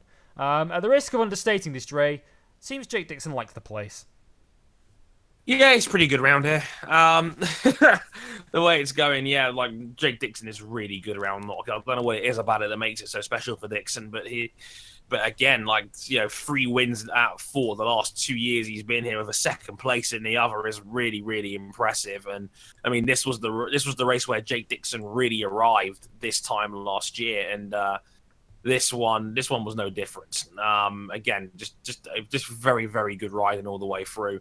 We'll talk about his race 2 near miss in a minute, but again, race 1 he basically bullied Leon Haslam into making a mistake, which is rare for Haslam the way he's ridden so far. That?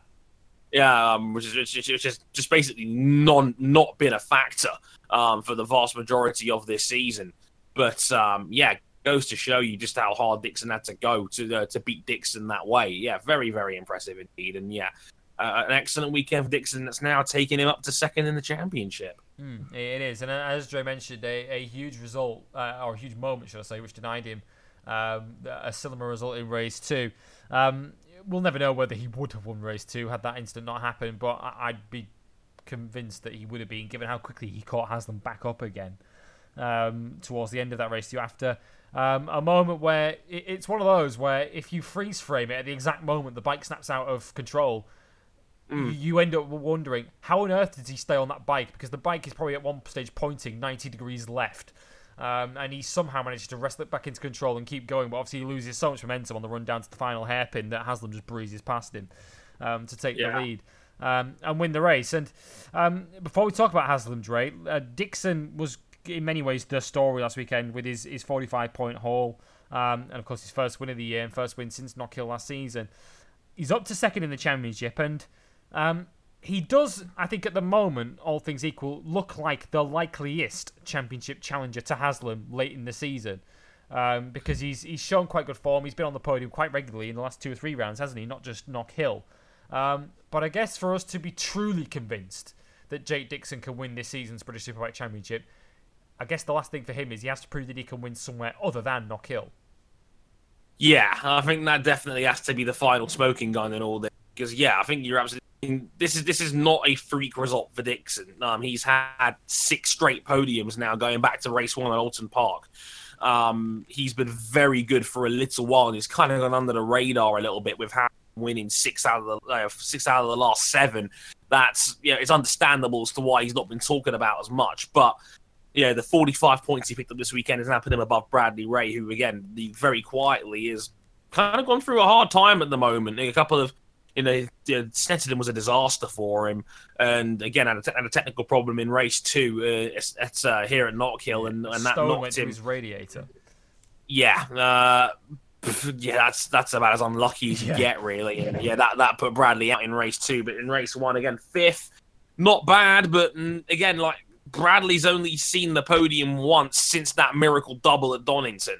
All of a sudden, it's looking like the best contender for Haslam going forward is going to be Dixon. He's racked up the podium credits now, the last 5 or 6 rounds, as time has gone on. And Bradley has stuttered as we get to mid-season. He's still more than comfortable and probably will make the showdown whenever happens. But as you say, like Dixon is going really well. He's been consistent in a number of rounds. I'd like to see whether he can, as you say, can win more than 1 or 2 rounds at races besides Knock Hill. I mean, he's always gone well at Alton Park. I think that could be a way to go in future. Because that's the first round of the showdown, which is always a good place to start. But yeah, I'd like to see him be more consistent and a bigger variety of races before we can really start penciling him in as a true title contender. But second right now, he's not doing much wrong at the moment, and you can't really criticize because Haslam is just a bit of a cut above at the moment, and there's not much anybody can really do about that. Yeah, Haslam has now in the last 7 races had 6 wins and 1 second place. Which is ridiculously consistent. So out of a possible 175 points, he's taken 170 in that time. And what's becoming noticeable for Haslam, Dre, and what's becoming particularly important as we get towards the end of the season, because Haslam could take the next 3 months off and he'll be in the showdown, because he's already on 210 points, which is above that sort of magic cut-off line, that magic figure we always have in our heads of what you'd need to get to the showdown. 210 is way past that post. So he's already essentially in it. But he's already at this stage with, let's count them up, 9 races to go before the showdown is finally cut off and the points are reset. He's already 20 podium credits clear of the next best rider, which is Dixon, in second. Leon Haslam at the moment is, I think he's on 35 podium credits to his name, and Dixon is on 15 as we stand at the moment. So it's 36 to 16. So if the showdown was to start now, Haslam would already be 20 points clear, and there's no reason to suggest that gap's going to get smaller. It seems it may even get bigger before the showdown starts, and the showdown, by its very nature and its format, is designed to close the championship up and make it interesting and exciting for the final 3 rounds of the season. But there's a very, very good chance that Leon Haslam at the moment, the way he's going, might even start the showdown a race clear of the rest. Probably, and the thing is, no championship format out of a straight playoff is going to be a substitute for dominance. We've seen it with Jonathan Ray in the World Championship, and we're seeing it here. Haslam has no major contender right now, but if you look at the championship, if you look at the podium credit standings, it looks like he has very little competition. And when you've run 6 of the last 7 with a second place as the non-win, how can you argue with that? Like no matter how, again, it doesn't matter what your format is. If you're riding that well and you're dominating that thoroughly, it doesn't matter. You're just going to be that good. There's no getting around. And yeah, the way it's going, I don't think anyone realistically is going to be challenging Haslam over the course of the rest of the season. Yeah, it's looking like that. I mean, we'll see how it goes for the next few rounds. I mean, just briefly on Bradley Ray, we did speak about it a little bit already. He's third in the championship, next up behind Haslam and Dixon. And he's now DNF 3 of the last 4 races. Of course, the one in Knockhill was not his fault. It depends whether your glass is half empty or half full with him. I mean, Bradley Ray always seems quite a positive, sort of upbeat guy. And he was trying to take the positives from Knockhill last weekend. He says that it was nice to have pace at a track he doesn't particularly like. He says in his own words, I always have crap results here. So it's nice to see we have the pace. As he says, it means he will go well at Brands Hatch and he can start clawing points back again. He was on pole, we shouldn't forget, for the Brands Hatch Indy round earlier in the season, which of course is no guarantee necessarily that you'll be also as quick on the Grand Prix circuit as you are on the Indy circuit, because they're very different layouts. But Bradley Ray has still shown decent pace at rounds this season. Of course, he was on pole at Snetterton, and had he not thrown it at the CDB twice, he probably would have been on the podium twice at Snetterton. Knockhill, of course, the Kawasaki's always tend to go very, very well there. Bradley Ray, we sometimes forget just how young and inexperienced he is, but so for him to have a little bit of a lean spell and a bit of a dip midway through the season, perhaps we shouldn't necessarily be too surprised by. But I still struggle to see any reason why Bradley Ray cannot kick on again. I mean, those performances at the start of the season were so good, and there have still been signs of pace since then, even if the results don't necessarily match it. And Bradley Ray, let's not forget, was also brilliant in his World Superbike outing at Donington on that Suzuki. So for Bradley Ray, I think that's a good sign, isn't it, that he's continuing to display a very positive outset and a very positive outlook on things, because many riders of his age and of his relative lack of experience will be throwing things around the garage around this point when things aren't going his way, but the kid still seems to have a very level head on his shoulders. He does. He's very mature for his age. He's not beating himself up over it. He knows that sometimes shit's just going to happen in a race, and it's just there's not much you can really do about that. But the way he's riding right now, it's not like his pace is terrible. He can hold on to the fact his pace has genuinely been very good. It's just a couple of silly mistakes here and there, a couple of unfortunate circumstances has not really shown Bradley's progress in the scoreboard as much as it has with the eye test. So, yeah, the way he's riding right now, I don't think he's got too much reason to be despondent. He is most likely going to make the showdown comfortably. He's got race wins. He's had podium finishes. He's doing very well where that's concerned.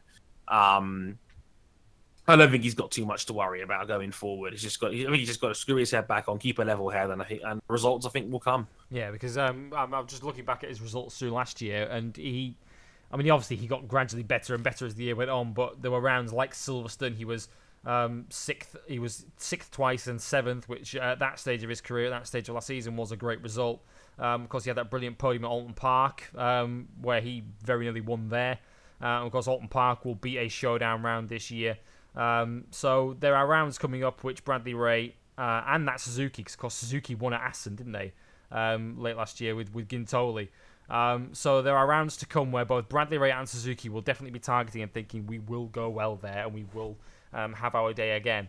So I still think there's plenty to be positive about for Bradley Ray, even though he's having a bit of a lean spell at the moment. One rider who we have to mention from last weekend, who's also now ingrained himself in the Showdown 6 at the moment, is Danny Buchan. Now, there's always a rider, Trey, in a British Superbike season who we kind of sleep on. We talk. I mean, it's such a deep and stacked field that there's always going to be one rider that catches you off guard, that you perhaps see getting into the showdown that you weren't necessarily expecting. The breakout star, if you want to term it that way. Last year, you can argue it was Dixon, who came out of nowhere to get in the showdown. Hickman kind of did a similar job, kind of just getting into the showdown when very few people expected him to do so. Go back to 2016, and we had Luke Mossey, who emerged as a real threat and got into the showdown. There's always one rider who kind of breaks out of the pack and does it. You can argue Bradley Ray is already doing that this season, but it seems as if Danny Buchan's going to be another. Only 3 men in British Superbikes this year have scored points in every single round. Leon Haslam is one of actually only 2 guys. Leon Haslam is one, and is the other one. A pair of it's worth pointing out, Danny Buchan, prior to this year, when he returned back into BSB, having had a previous stint in this class, had a reputation of being a bit of a crasher. Yeah, and he's now Mr. Consistency. He's only the second guy in the championship that's scored points at every single round this season. And it's amazing that a guy that doesn't even have a Wikipedia page at the moment is riding so well. Which I find hilarious, by the way. But yeah, Danny Buchan, he's a former Stock 1000 champion. It's not like he's not achieved anything. Right, exactly, and yet here we are. Danny Buchan has ridden pretty much all season long, and he's now becoming like breakout star of the year in the category. Brilliant rides again at Knockhill, looked very fast. He was setting lap records for fun, especially in race 1. He had, I think, more pace in him than any other rider in there. Just didn't really have the opportunities to be able to pass people on a regular basis. Just rode very, very well indeed. Could have easily had a second in race 1. It was taken off him due to a time penalty because he did indeed pass under yellow flag conditions when he did not give Haslam the place back. But still only a 1-place drop, finished in third, but third again in race 2 as well. Very, very impressive performances both times around. Again, it's not a fluke. He was in the top 5 in both races at Snetterton as well. It's no coincidence. He's riding very, very well, and he could easily be the real breakout star of the 2018 season. Again, as you mentioned, we've seen guys that do that before, like Dixon and Mossey even before, and the way it's going, Buchan could be that guy who's now in a showdown spot outright, having overtaken Josh Brooks this weekend. Absolutely, he's doing a brilliant job this season. He's a net 5th in the championship with Shaky Byrne still in there at the moment, in 5th on 98 points, 3 ahead of Buchan. But if you take Shaky Byrne out of it, and obviously naturally as the season goes on, he's going to tumble out anyway of this top 6 and out of the picture completely. But if you discount it completely, Buchan would be 5th on 95, ahead of Brooks 6th on 80, and Michael Laverty would be 7th, the first rider outside the showdown. Both he and Christian Idden on 67 points. So Buchan would have a 28-point buffer on the first of the non-showdown riders, which is a hefty margin to have in your pocket when it's essentially doing in many ways, Dre, what Hickman did last year, and that's scoring points regularly and just continue to churn out these points finishes with the odd podium mixed in. He had a 4th earlier this season back at Donington in race 2 as well. He had a couple of 5ths at Snetterton, so he's dealing in predominantly top 8 results, which is how Hickman got in last year. And Buchan might well be following that very same formula to get into the showdown spots at the moment. The other riders that are currently in the showdown spots, because we've covered Haslam, Dixon and Ray, and Byrne is currently in there but won't be as the season goes on. The other one is his teammate, Glenn Irwin, the other rider in the Showdown 6 who doesn't have a Wikipedia page, at BYD Ducati, who got a couple of 4th place finishes, and I continue to say this week on week, he's kind of proving to BYD Ducati that there is life after Shaky Byrne, and that he can lead this team at the moment, because when you consider that historically Knockhill is perhaps the prime Kawasaki circuit on the calendar in BSB, and the Kawasaki's were 1, 2, 3 in both races, 4th was about as good as anyone else could hope for, and 4th was what Glenn Irwin achieved on both of Sunday's races. Indeed, Glenn rode very well. Again, he's proven that he's going to be just in the top 5 now pretty much every weekend if nothing happens in terms of shenanigans on track and whatnot, or anything mechanical. This is no longer a surprise anymore. He is now right up there, with really, really strong results. He's going to be in the showdown for me, no question. And again, I said he's riding very, very well. And yeah, he's becoming a real consistent top-tier dude now. Exactly what B. Weiser was hoping for, especially now with Shaky how he is. They need a team leader, and Glenn Irwin is the leading Ducati right now, comfortably ahead of anybody else. He's doing a very good job on that bike. And yeah, he's putting the Ducati team where they need to be. Right, so without considering Shaky Byrne in this championship picture, 6th is essentially Josh Brooks on 80 points. Now, Brooks he and McCams had a bit of a poor weekend of it last time out at Knockhill. Only 8th in race 1, and then a mechanical in race 2 when he was not going to finish much higher than he had in race 1, let's face it. So he's on 80 points, essentially a net 6th. 13 points ahead of Idden and Laverty on the Tyco BMs, who were kind of frustrated that they could do no better than 6th and 7th and 5th and 6th between them in the 2 races. They would have been 6th and 7th in both races had Brad Ray's problem not promoted them up a spot in race 2. The Hondas are close behind as well. O'Halloran is 10th on 63. Dan Linfoot, though, had a dreadful weekend. He went off in race 1 and then finished 13th in race 2. So he's down on 45 points. So he's got 35 to make up to get into the top 6 as it stands. These are 2 teams who, at the start of the season, would have both had designs of getting at least a rider in the showdown. And Dre, they're both at risk at the moment of failing to make it for very, very different reasons. Yeah, it's difficult. I mean, the midfield right now is so close. Again, Shaky's 98 points will not hold up. I have no question about that. You need about 160 to realistically make the showdown. And I think it actually could be a little bit less than that by the time we get to the end of the season, because Haslam is so dominant right now, the big points aren't getting distributed like they normally were. So I think it could be down to maybe 140 might be enough to get you over the line this time around, if my numbers are about right. But yeah, they're struggling right now. Like in terms of, and it's hard to be consistent when the bike you're on is so temperamental, which is what the situation is at McCams for certainly. I mean, we've heard this story before about. Look at Ellison from last season, but they're just not racking up any sort of results to make them think, yeah, this guy's going to get in. Like right now, Haslam is almost Haslam is in my opinion. Yeah, Dixon is probably Haslam mathematically is more or less in. Dixon is pretty much in. Bradley Ray, I think, will make it no problem. Glenn Irwin, I think, will make it no problem. Besides that, you're looking at probably Buchan, Brooks, Idden, Laverty, O'Halloran, knowing what O'Halloran is like Hickman, and Ellison, and hey, maybe even Richard Cooper fighting out for maybe 2 spots. So it could be 8 or 9 guys in contention, and it could be one Buccanesque weekend where you're on the podium twice.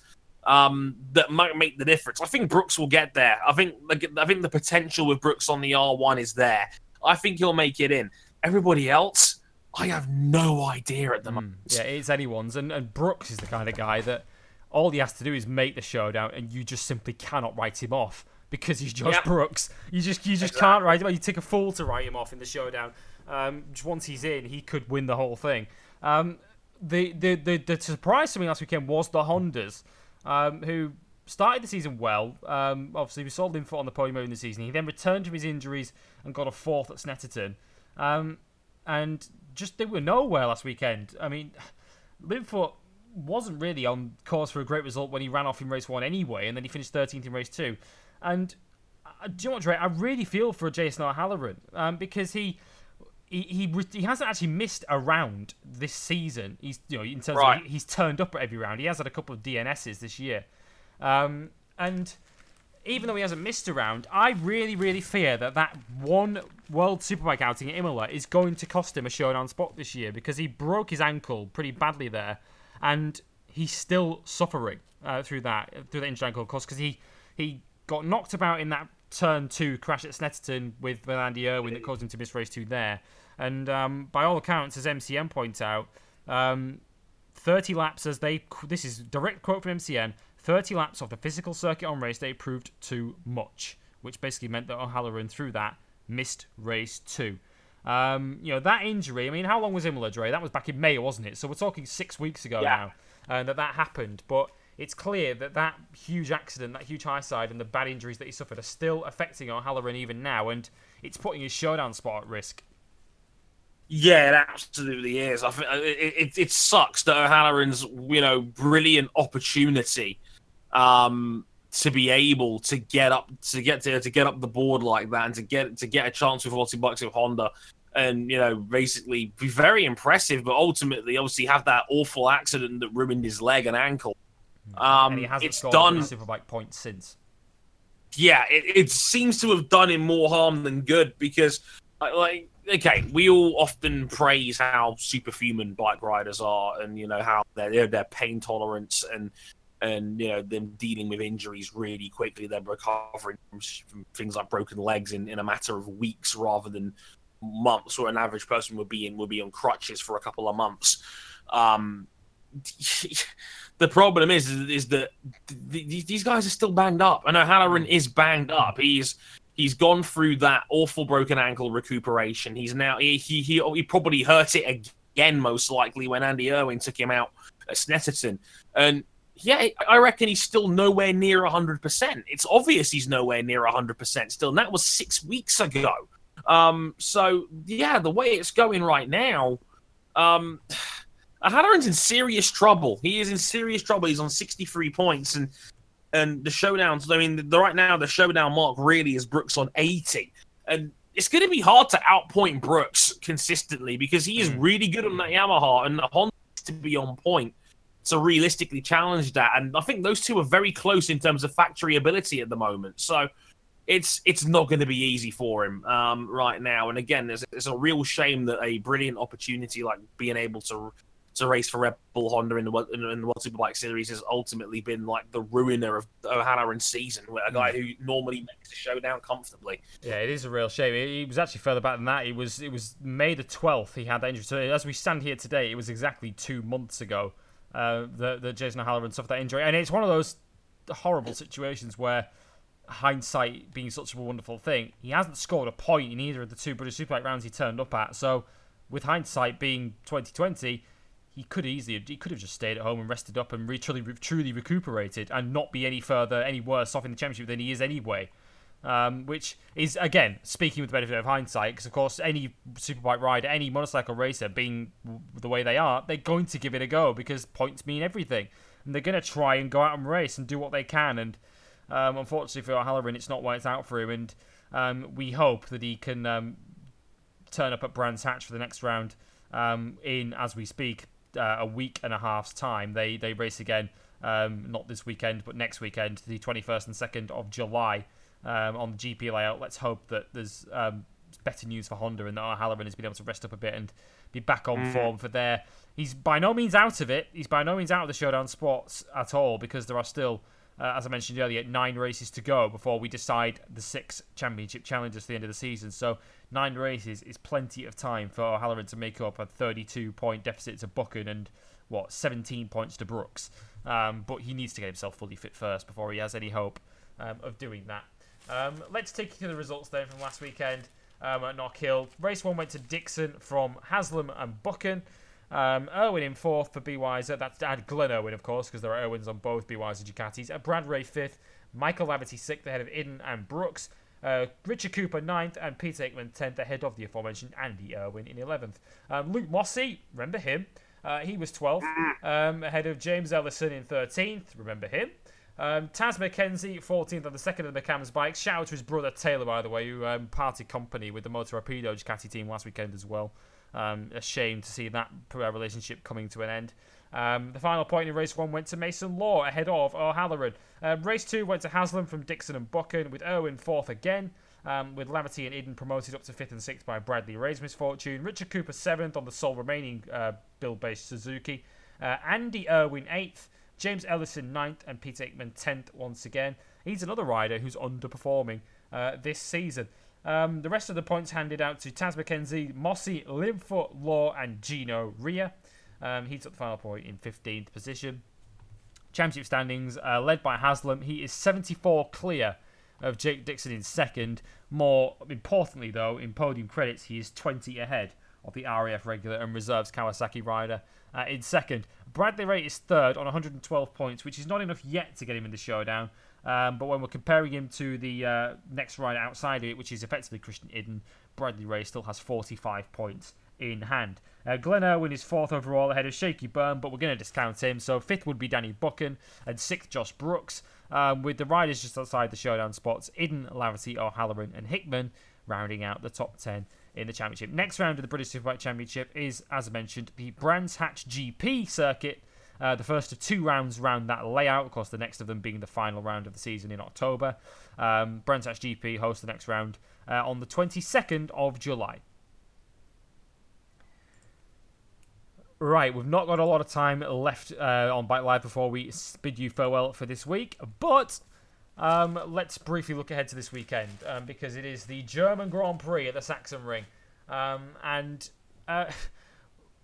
Dre, of course, is a bookie. I like the occasional bet, it's fair to say. But if anyone was preparing to bet this weekend, and I'm not talking about those people using the bleedingmotorsport.com app that they've just launched, they're probably going to be betting on 93, Dre. Mother's mortgage, put it down. Yes. I would say so. Remortgage the house. It's probably going to Marquez, as you probably are. He has won 8 years in a row in all 3 classes. This is the Marquez track. All from pole position. All from pole position as well. He is virtually unstoppable around here. He's beaten every rider you can think of around here. Paul Espargaro in his Moto 3 days, Stefan Bradl in the Moto 2 days, his own teammate in Pedrosa, who was also, to be fair, a pretty good rider around here on that sort of level. It's been a who's who of guys he's destroyed around here because Marquez grew up around dirt track racing after all these years. He's so good at any track that's got a plethora of left-handers, and that's exactly what the Sachsenring is. It's got about 8 of them in a row. Yeah, it's a rare case of a clockwise track that goes back on itself.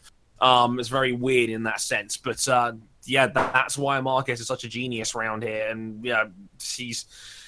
there's no reason to believe he won't take win number 9 around here this weekend. He is, again, I said, virtually unstoppable around here. He's just so good. Yeah, he is. He's incredible around the Sachsenring. So with that in mind, we're going to, rather than preview this weekend and tell you what you probably all know is going to happen, not that it's going to be not entertaining this weekend, because MotoGP often is, and even last year we saw that great battle between Marquez and Jonas Folger, didn't we? In the Grand Prix last year, and of course Moto 2 and Moto 3 are both having very, very close championship battles at the moment. with Bagnaia leading Oliveira in Moto 2 and Martin leading Bezzecchi in Moto 3. The main story, really, other than the obvious story of Dani Pedrosa announcing his upcoming retirement in MotoGP, does actually surround the German Grand Prix, Dre, and the future of it. Now, the German Grand Prix is not going anywhere in MotoGP, and I think I mentioned this a few shows back when they announced that it wasn't. It was about the French Grand Prix. When they said that the Grand Prix was staying, but they weren't announcing which circuit it was staying at.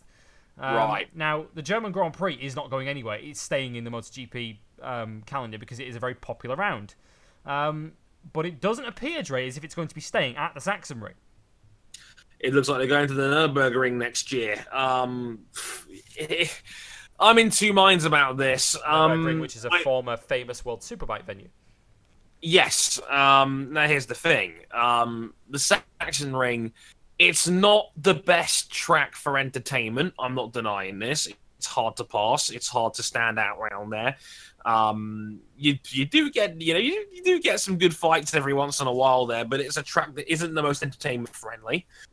But on the other side of the coin, it's very popular and it sells out every single year. You will get 80,000 in there on race day, no question. It's a good point, that, actually, because when I say it sells out, and I mentioned that a minute ago, that it's a very popular round, and obviously the German Grand Prix is not going anywhere, but because it's a popular round, it's no guarantee that all of those spectators are going to automatically migrate to the Nürburgring, because a lot of the reason why the Sachsenring is so successful and so popular is because it's the Sachsenring and because of where it is. It's a naturally popular venue.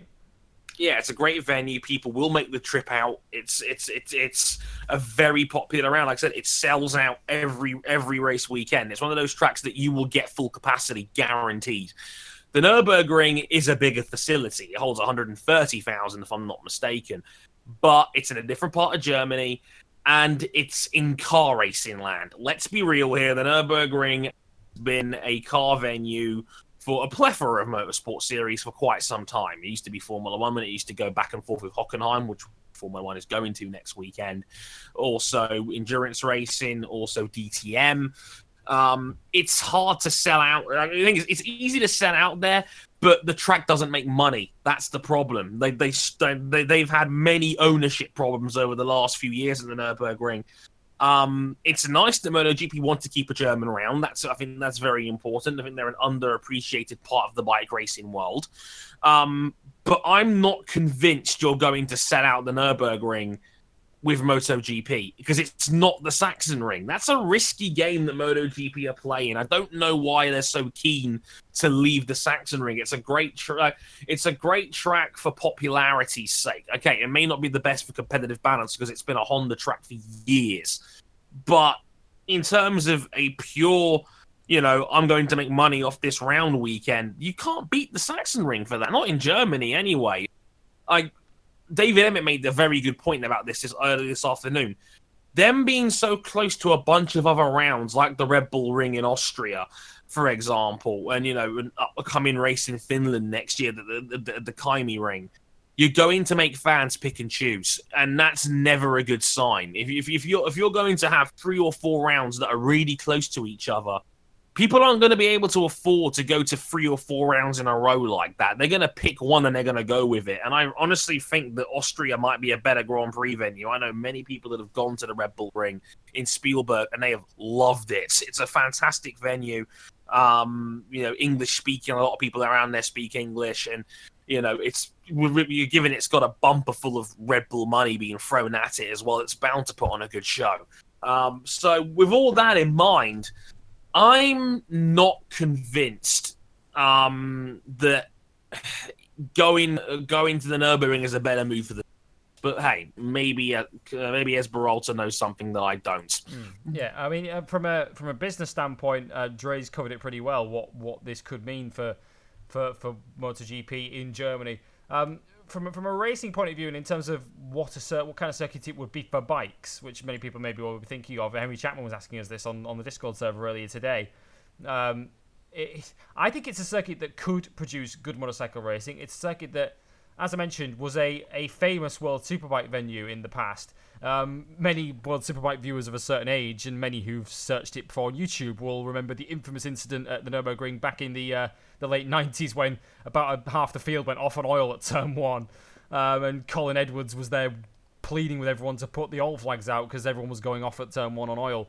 And that would be my next point. My big issue with the Nürburgring with regards to motorcycle race, safety.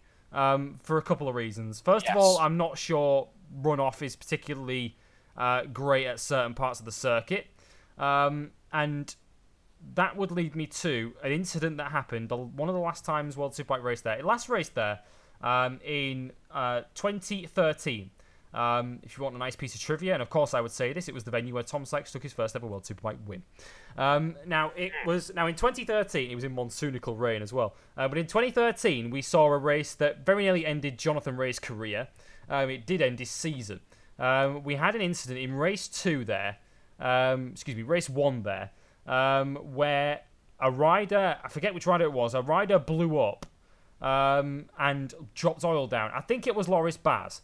But I don't know that for a fact. But basically, a rider dropped oil down, not his fault. Bike blew up, oil on the circuit. No oil flags out. No marshals put any oil flags out. And a bunch of riders ploughed into... This was at the Michael Schumacher S's. Remember the corner that Lewis Hamilton ploughed into in his rookie F1 season in qualifying? Yes. It's that corner. It's that corner. And Jonathan Rea went straight off on oil. No chance of slowing down. Went ploughing into the barriers. Broke his leg. Didn't race again that season. And it was, I think I described it, and many people described it as a disgrace at the time, that no one did anything about it. I don't know whether it's different marshals that go there for motorcycle racing than they would for car racing. I would assume that's the case, because it's pretty sure that's the case in this country, where, of course, you have MSA marshals and you have marshals that go to the motorcycle venues.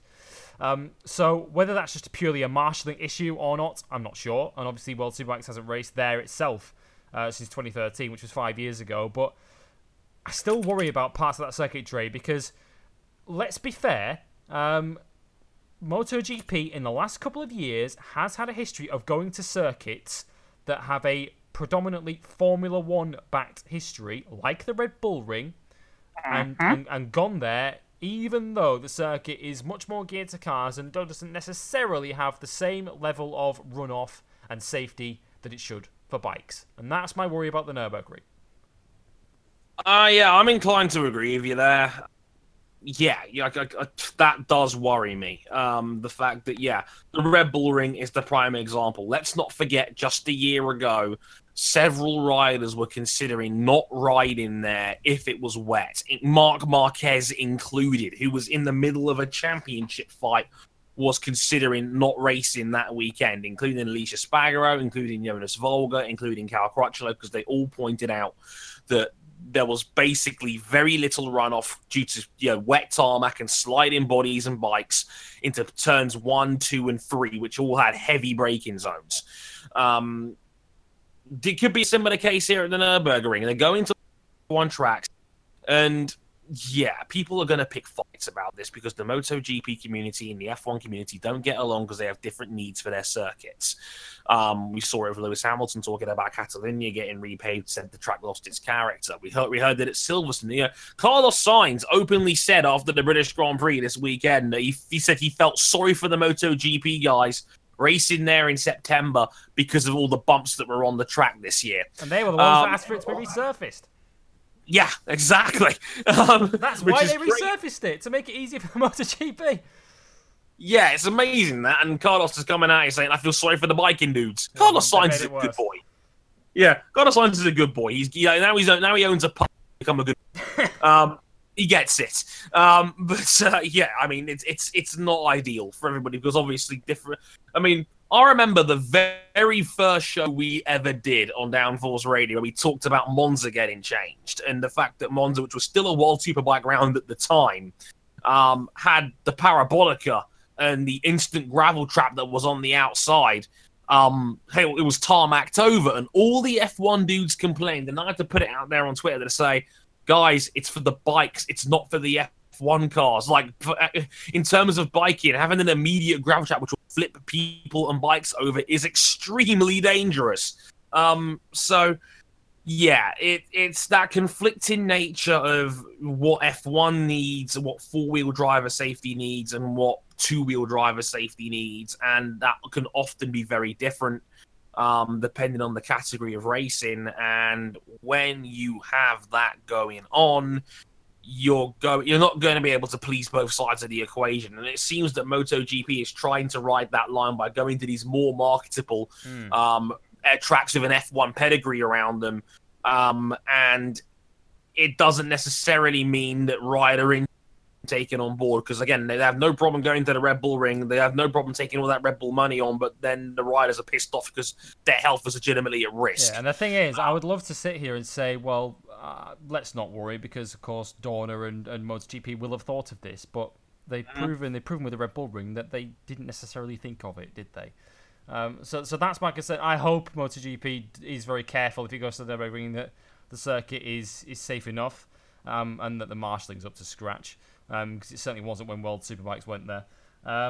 But yeah, as far as MotoGP in Germany is concerned, because it's clear that the demand is always going to be there for a German Grand Prix, really, there aren't any other circuits they could go to other than the two that we've discussed, because Hockenheim would never work for bikes because there's nowhere near enough room.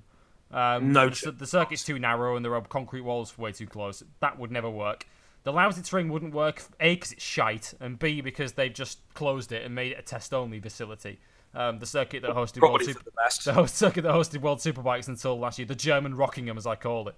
But yeah, other than that, there are no circuits that we can think of that would be able to host motorcycle world-class racing. I mean, there are only two German circuits that we know of that could host Formula 1 at all. That's the Nürburgring and Hockenheim. So despite being a country rich in automotive history and Grand Prix car racing and bike racing history, it's not exactly well laden with circuits that can host either, for a variety of reasons, funding as well, and just general infrastructure being one of them. So we'll follow this story and see if anything does develop from this, whether MotoGP does switch from the Sachsenring to the Nürburgring from the end of this season onwards, and whether it is indeed going to bring Marc Marquez's ongoing German Grand Prix streak to an end. Perhaps that's the best hope of snapping Marquez's streak in Germany, moving circuits. Whatever happens at this weekend's German Grand Prix, which absolutely will be at the Sachsenring, we will review it next week on episode 69, of Bike Live on Motorsport 101. We would love to dedicate it to Nicky Hayden as well, but yeah, we will definitely be covering what happens at the Sachsenring and MotoGP this weekend. Between now and then, when you next hear from us here on Bike Live for episode 69, we have quite possibly two episodes. In fact, almost certainly two episodes of Motorsport 101. Episode 151, which will focus on IndyCar, which we're in action this weekend, and as well, Dre, Formula E, which is in NYC. Yeah, Formula E in New York City, the season finale doubleheader in New York.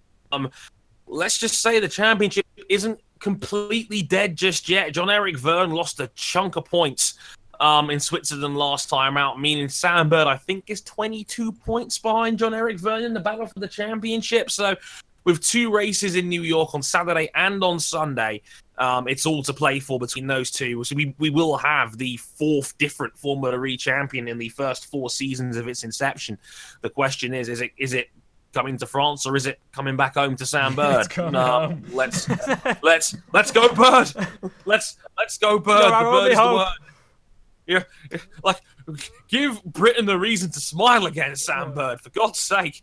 So yeah, the Formula E season finale, if you haven't seen it already, it'll be on at 8 p.m. on Saturday and 7:30 p.m. on Sunday, both on 5 Spike. Fortunately, not on Channel 5 proper. But yes, it's on the feed of the channel, 5 Spike. So if you haven't seen it already, both races that weekend will be on there for you British listeners out there. That'll be in episode 151 alongside a review of IndyCar's next round at Toronto. Big hype for the hometown boys at SPM, which is they're now basically naming themselves Team very Canadian, shall we say, of SPM there with James Hinchcliffe and Robert Wickens looking to win on home turf in Canada. So keep half an eye on that as well. Big championship potential implications there, as it's been bunching a little bit now with Dixon having quite a bad day in Iowa.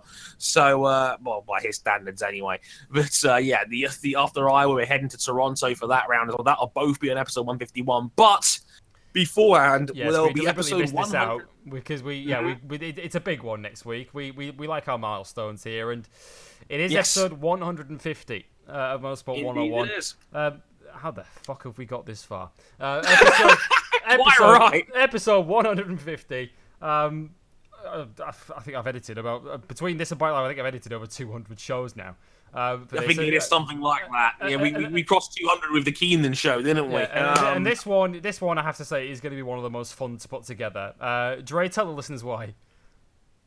Yeah, I feel like we're now at such a level that we can have a clip show. Like we're going to put in next to no effort on this, and we're going to have a clip show of your favourite moments of Motorsport 101 over the past 149 episodes. May the good Lord help us all. As this goes out, you probably still have a little bit of time left to submit your segment ideas.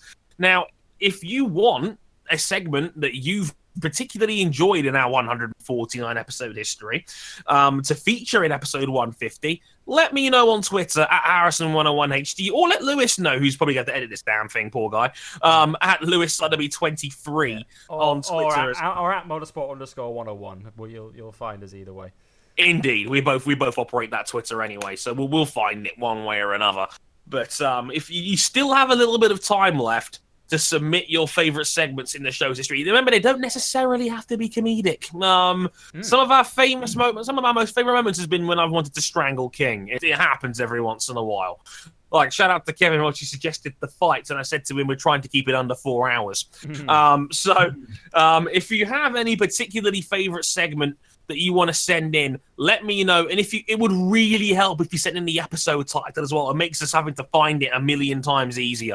To be fair, most of the ones you've suggested so far are already on our YouTube page, which is very easy indeed. So thanks a bunch for that, you guys. Really appreciate it, making our lives a little bit easier on this one. But if you've got a favourite segment that you've always wanted on from Motorsport 101 to feature in this montage special, let us know. Again, at Motorsport_101 on Twitter, or our personal handles at Harrison101HD and at LewisSutterby23. That'll be up probably in the middle of next week. It will probably be a doubleheader week. Episode 151, as mentioned, the IndyCar season finale. The Formula E, I should say, season finale at New York, the doubleheader there, and IndyCar in Toronto. So, yeah, a lot to look forward to on Motorsport 101 next week. Yeah, and as I mentioned, episode 69 of Bike Live here on Motorsport 101, reviewing the German Grand Prix as Marc Marquez goes for 9 in a row in Germany. But this brings us to the end of episode 68. Of Bike Live from Motorsport 101, as we say, prepare to say sayonara to the samurai, but unfortunately, we've also had to say a very, very sad farewell elsewhere this week, and we leave you with our thoughts and our prayers to the family and friends of William Dunlop, who passed away last weekend at the Scaries 100 Road Races.